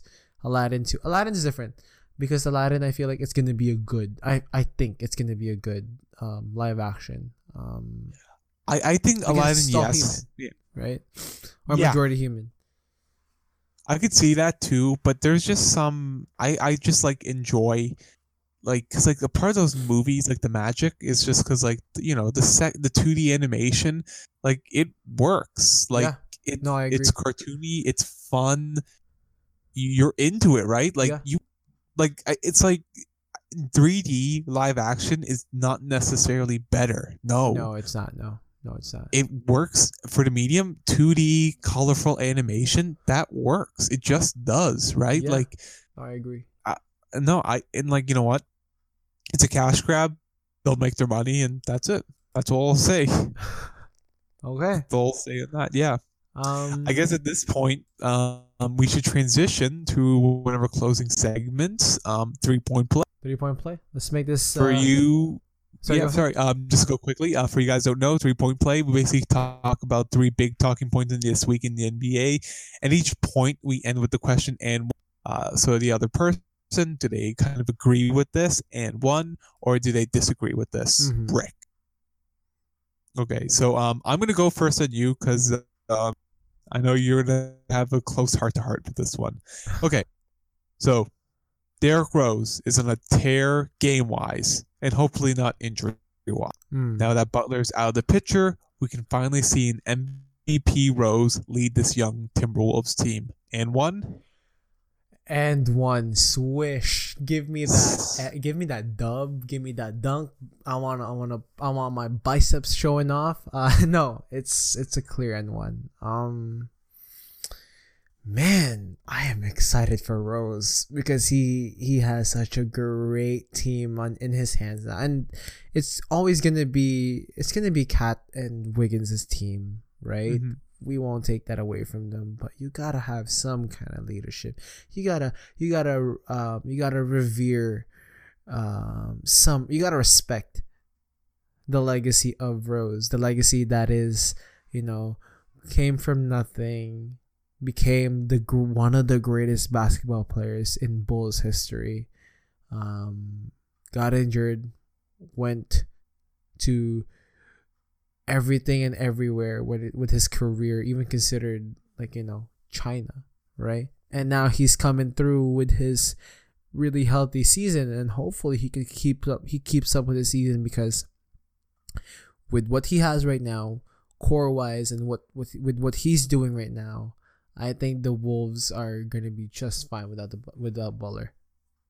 And I think Rose is gonna be blooming. Gonna be blooming season. Blooming season for Rose. Take my dub for that.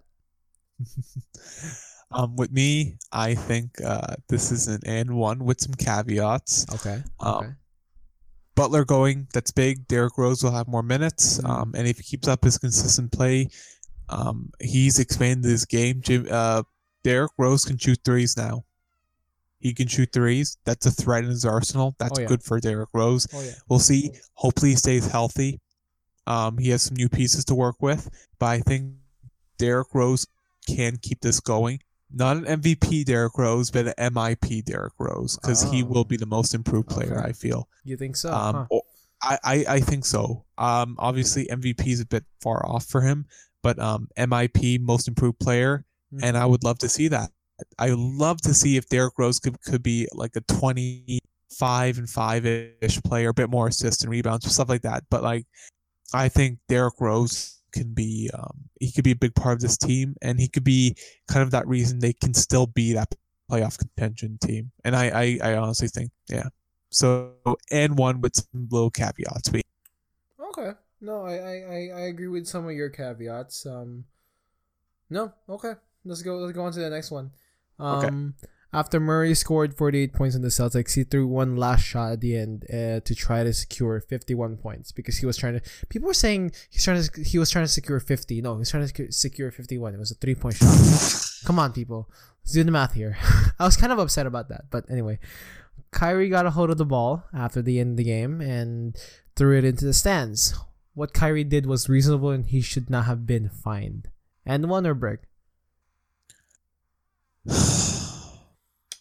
Oh, I'm gonna say Brick.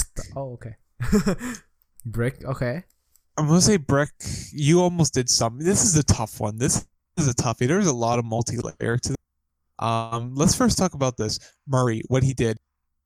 He's Canadian. I love Murray. I think he could be a big player. He's doing good things in Denver. We'll see how he does, and I think he could be really big. 48 points. That's just showcasing that, right?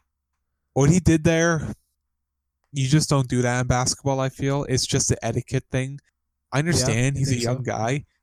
He wants to get his first 50-point game, and I respect that. I understand that. You're hungry. I love seeing that. Yeah. You know what? I'm not very mad at him. Sure, that's not the smartest thing to do to go for that 51. You had a great game. You don't need to do something like that to kind of ruin the night. young man, you're going to get 50 sometime. You Yeah. will. If you keep Yeah. your talent up, you keep your game up, you will get 50 and it will come. All good things will come. This is like note. I find it kind of weird. Like, and this is still a mental exercise I'm going through. I'm like, what happens if he had like 98 and if he had one more shot and he got 101? Would that be okay to do? I don't know. That's a mental exercise. But yeah, going on that point, what Kyrie did, would it be acceptable at that point? But like, yeah, what Kyrie did, I understand Kyrie's frustrations. Him getting the ball, throwing it like that. I still feel it's a dumb move. He got fined. He deserved the fine. I know he's mad, but there's more mature ways to handle it. And I think there's a certain lack of kind of, understanding from Kyrie Irving, because Kyrie Irving's been there. He's been that young player that's hungry and stuff like that. He should have this is a chance where Kyrie Irving goes from that young player to more of like kind of like a leadership mentorship role, where I feel like a player like LeBron would have said like, I understand, just a young man, just like, trying to, get his, get a 50-point game. I understand that. He just doesn't need to do that in this league, and that's fine. Just kind of understanding, accepting it, but just saying like, there's something wrong with it. But Kyrie kind of got mad about it, right? I understand his frustrations. It's kind of a weird thing, and Kyrie just overreacted. I just think he deserved the fine, but this should by far not define both players, because it was just like kind of like moment happening at the end of what really was a great performance by Murray. So yeah, this is a brick for me. He should be fine. And it was kind of an overreact. Interesting. Okay, no, wait, you said brick? I said brick because the statement was what Kyrie did was reasonable. Yeah. Okay.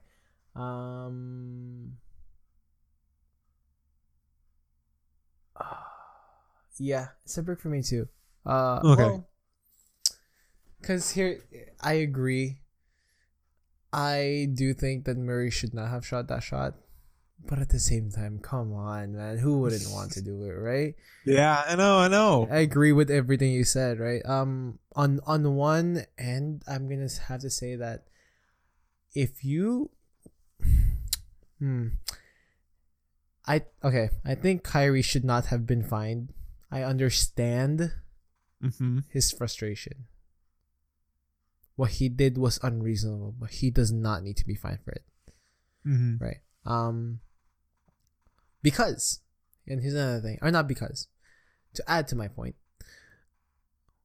why the hell are you upset about someone taking a shot for 51? Shouldn't you be upset with the fact that you let him get 48? Yeah. I don't know. I think I got this point from someone else. I think from... Anyway, I agreed so much when whoever... I give credit where credit is due. I just don't remember who you are. But my point is, why the heck are you upset about, about him taking that shot for 51? You should be more upset about him getting 48 against you first. Because that's the 3-point shot making it 51 versus the actual 48 that he got against you. Come on. There's no pettiness. You have to there's a level of pettiness where I kind of give away. I'm like, yeah, okay, you can be petty, but like, this is there. It's 48 points, man. Live with it. Accept the fact that you take the L, move on. Yeah. Wait until the next game and play them on the next game and get 48 against them on the next game. But he should not have been fined. Yeah, that's just me. Kind of an N1 and a brick for me on this one. So, no, that's fair. Yeah, that's fair. I just feel like I'm going to say this little quick point, and then we'll go into the next game, next 3-point play. I feel like etiquette's so huge. With these players, definitely so huge. I don't know how big it is in basketball, but I know in baseball. This is just comparison, real quick. Yeah, a player that hits a home run, like a for sure home run, and kind of stares at it for too long. Like I'm talking about like an extra second or two. Like who kind of admires it. Yeah.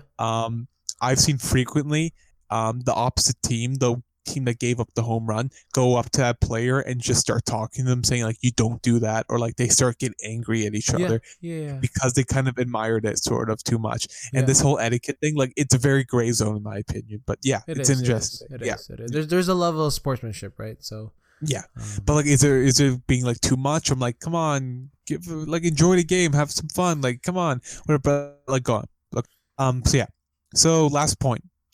The Kings have started off hot, 7 for 6. They kind of had a little bit of a drag right now, but they started off fairly hot. The young ones look good. Yeah, Darren Fox is looking great. Oh yeah. They make the playoffs this year, and won. Brick, not this year. Easy, not this year. No way. The West is too big. They're in the top 8 right now, right? Yeah. Yeah. Way too early to say, but yeah. There's not enough talent in the Kings. There's not enough talent in the Kings for them to even go for a playoff run. Okay. I wouldn't be surprised if they're 8th place, but that's it. Nothing higher than 8. Okay. Yeah. Okay.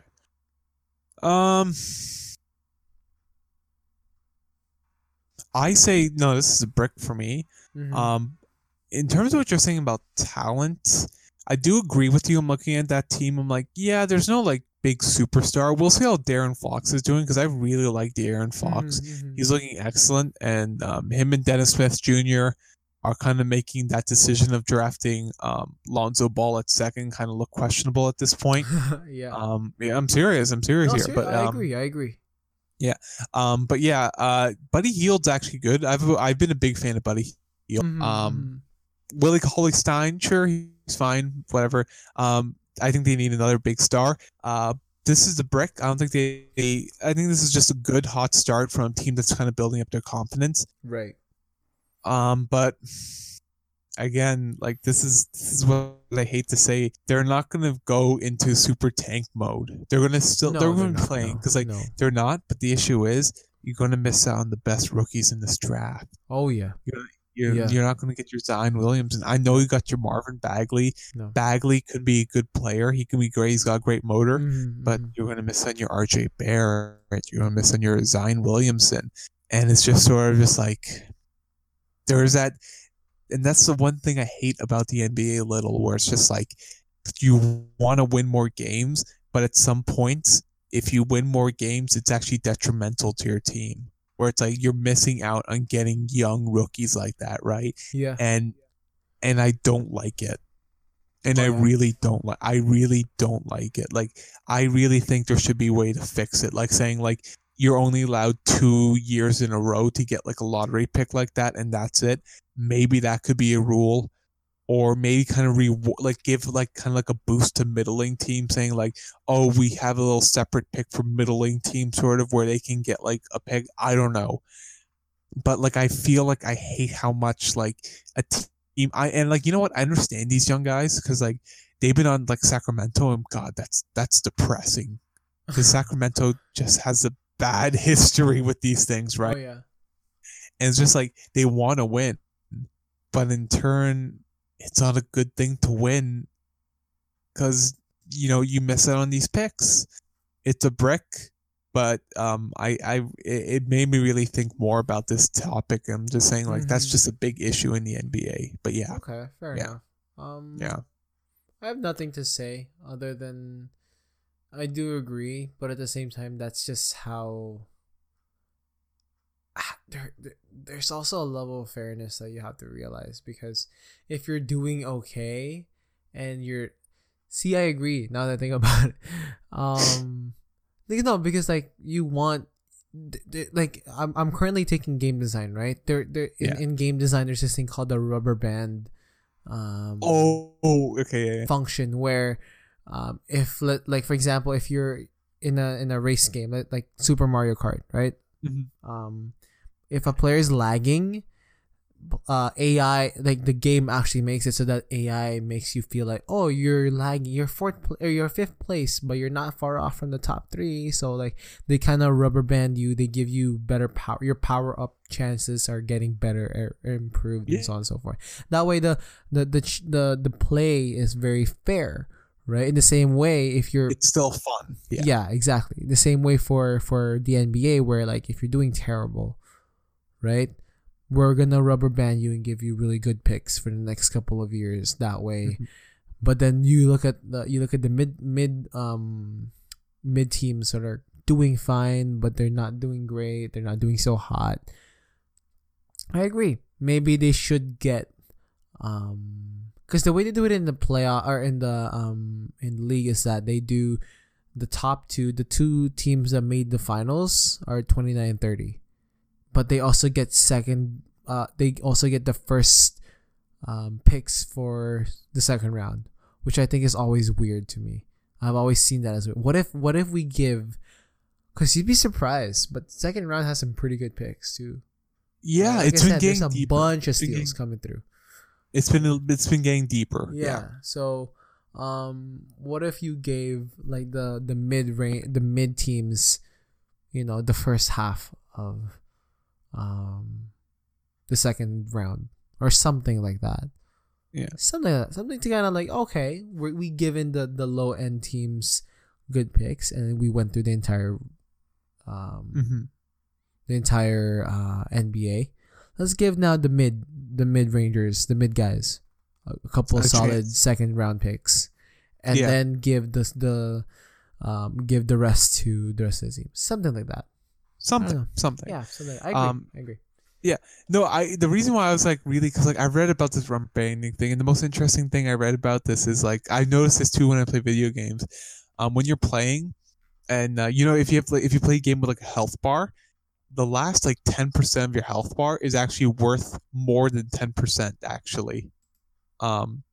Because like because the games love it when you're like playing, because I love that thing where you're like, oh, your health is like super low and you're like, oh gosh, I gotta beat this boss, like I'm really close to beating this boss, and you're like, oh my gosh, I'm right on the edge, and you beat him and you're like, yes, and you feel great. But yeah, ends up that 10% is actually a bit more than 10%, so it kind of creates kind of like the artificial like, oh gosh, you're really low but you're not really low at this moment sort of thing. So it's something like that along those lines, but it's cool because like it makes the game a bit more fun in those terms. No, I agree. Yeah. Yeah. Okay. No, go ahead. Yeah. So yeah, I think that's our plays. Interesting plays, great topics, good picks. But yeah, let's go into this. Player of the week. CJ, who's your player of the week? Zach LaVine. Don't at me. Do not at me right now. Do not at me. They played the best team in the East, the Eastern Conference champions, the Cleveland Cavaliers, and Zach LaVine just went on a tear. He played like Michael Jordan. Zach LaVine, player of the week. Don't at me. MVP, MIP, defensive player of the year. First. Every week I get delusional. Every week. every week.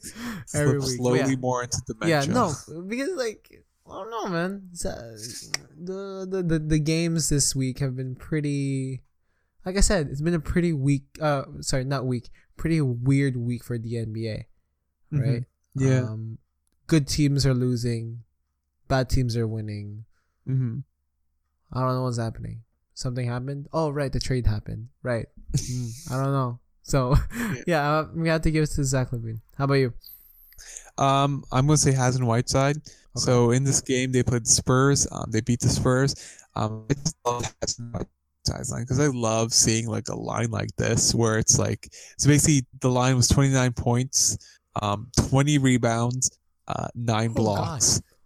Oh God. Yeah. Almost triple double with blocks, and I love because you never see triple double with blocks. It's very rare, and I love seeing stuff like that because like that's just down and dirty defense right there. Because you see the typical triple double, rebound, assist, points, but I love seeing the defensive one. It's even rarer to see with steals, I feel, but like with blocks, I'm like it was a good dominating performance from Hazen Whiteside, he had a really down year last year, but he's starting to pick things up, and we hope that he continues to pick things up because like Hazen Whiteside, 9 blocks, come on, that is a performance of the week for me. That's a week, and I'm like, good on you, Hazen Whiteside. It reminds me of when Draymond Green should have had a quadruple double. Remember Draymond Green?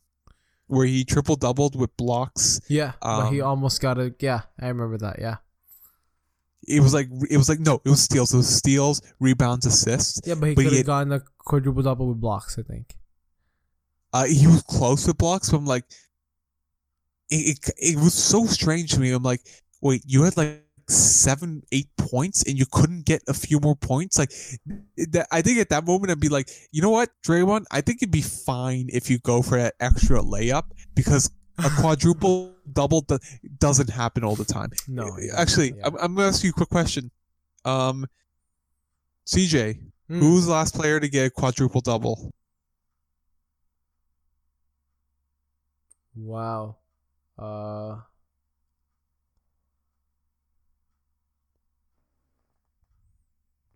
Oscar Robertson. No. How recent is this? Give me a hint. Um, Not very recent. this I'm gonna give you a hint. Okay. Okay. It's the second most recent. The second most recent to get a quadruple double. Because the most recent was David Robinson, but I'm thinking about a different player. This didn't go as smoothly as I thought it would. But okay, I don't care. I'll give you a hint. This player is a legendary is a legendary Rocket center.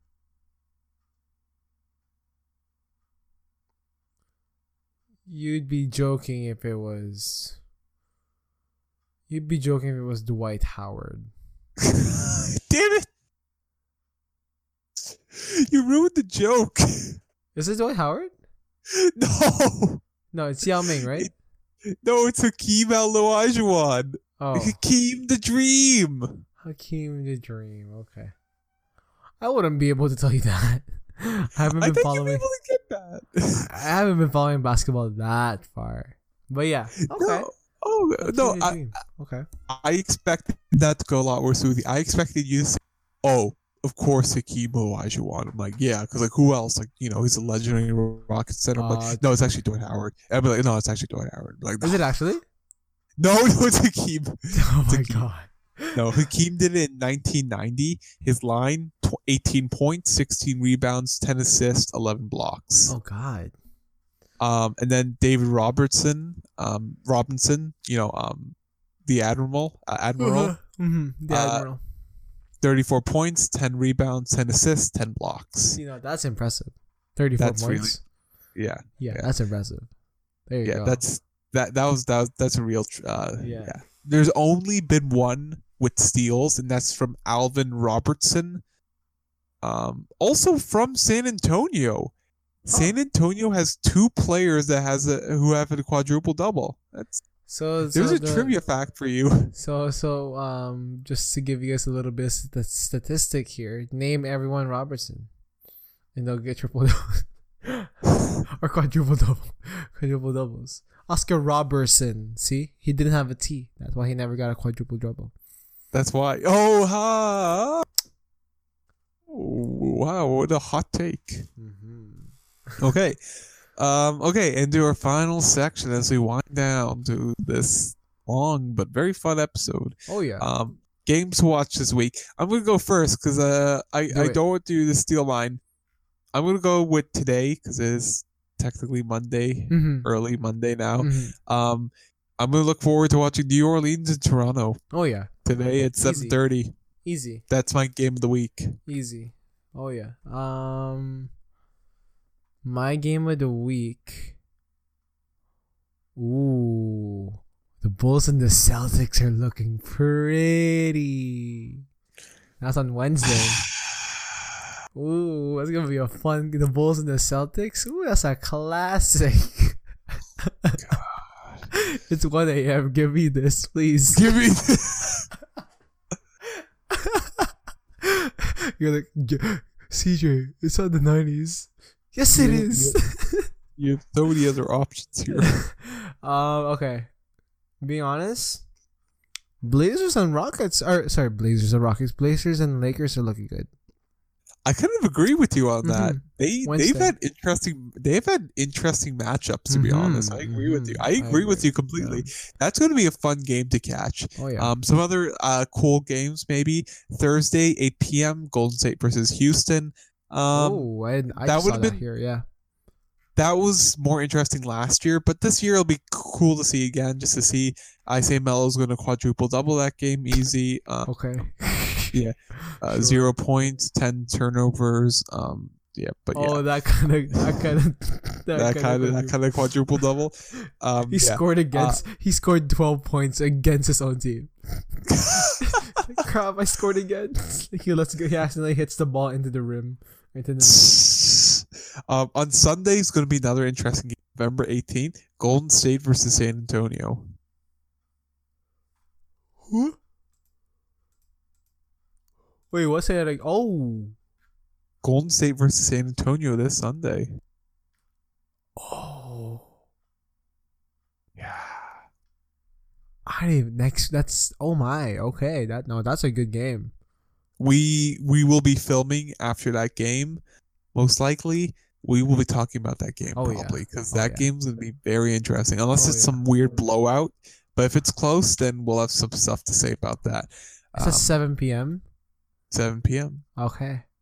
We'll record live during We'll record live commentary. Live commentary. Greg Popovich looks angry. Oh no, that's just Greg Popovich. That's just Greg Popovich.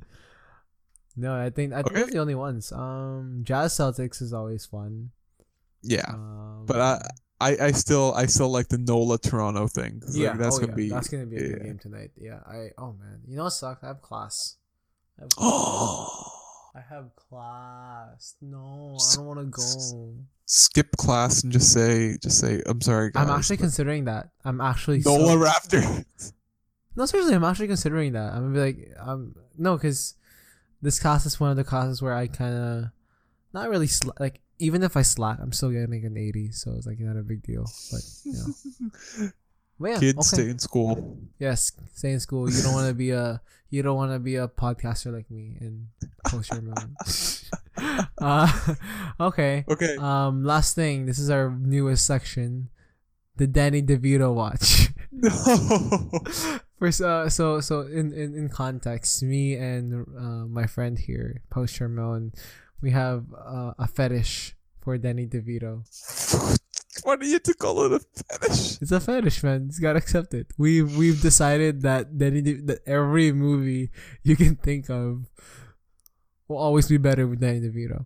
Okay, so for our Danny DeVito watch, okay, we'll do a quick news update on what Danny DeVito has been up to, and we'll do a little back and forth with what our ideas are. What movie, what TV show would it be good if we added Danny DeVito? Okay, that cool? Yes. Okay, so I don't know if you know this. Michael Douglas and Danny DeVito star in the show Romancing Stone, I think. So this was Romancing the Stone. Romancing the Stone. Yes, this was an older movie.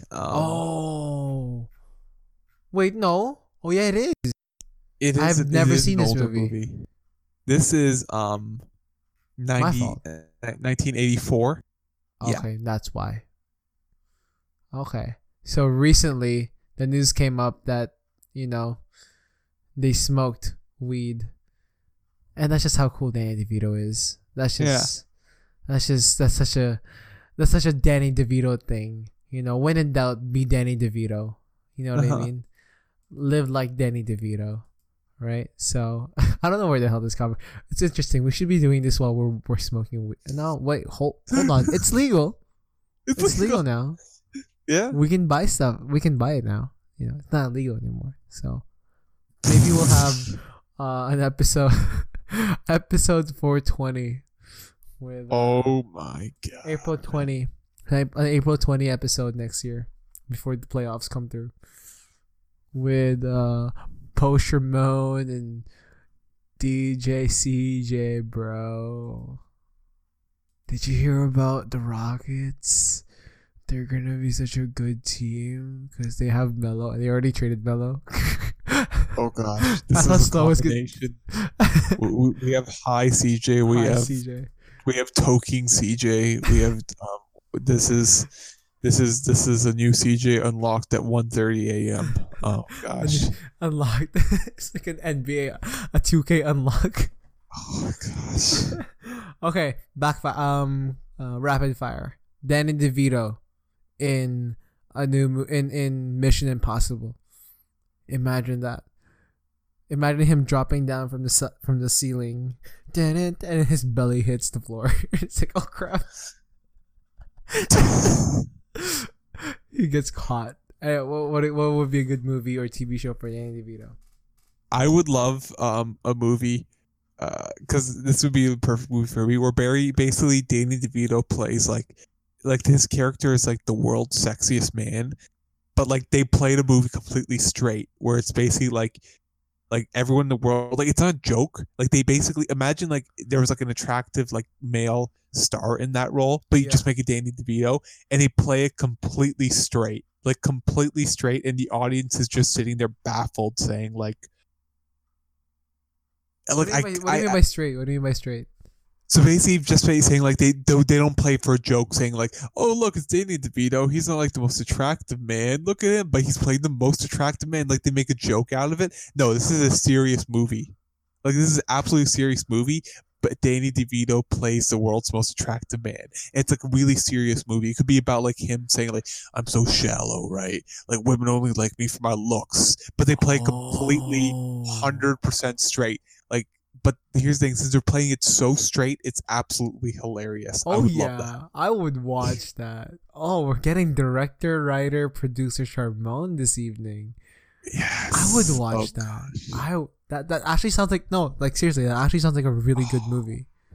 Like it's like, how do you the struggle of being attractive? The struggle of being the most attractive man in the world, right? Or something like that. That would be amazing. They played 100% straight, and it's just Danny DeVito being Danny DeVito. Exactly. He'll be like, what?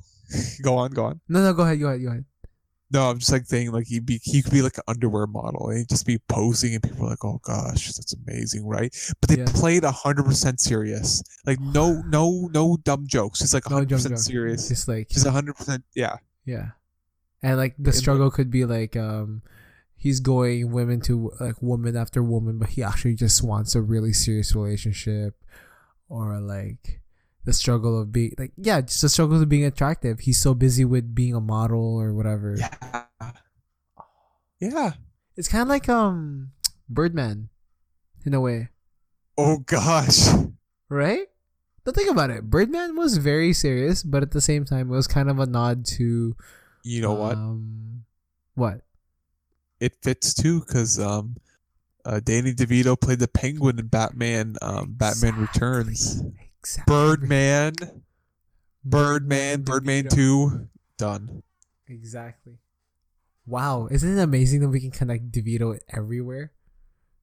He's everywhere. He is the Illuminati. Vito Illuminati. No, here. Ready? Okay. Hear me out. Ready? This is my last point. We'll end off here. Shrek Vito. Have a good night, everybody. Have a good night, everyone.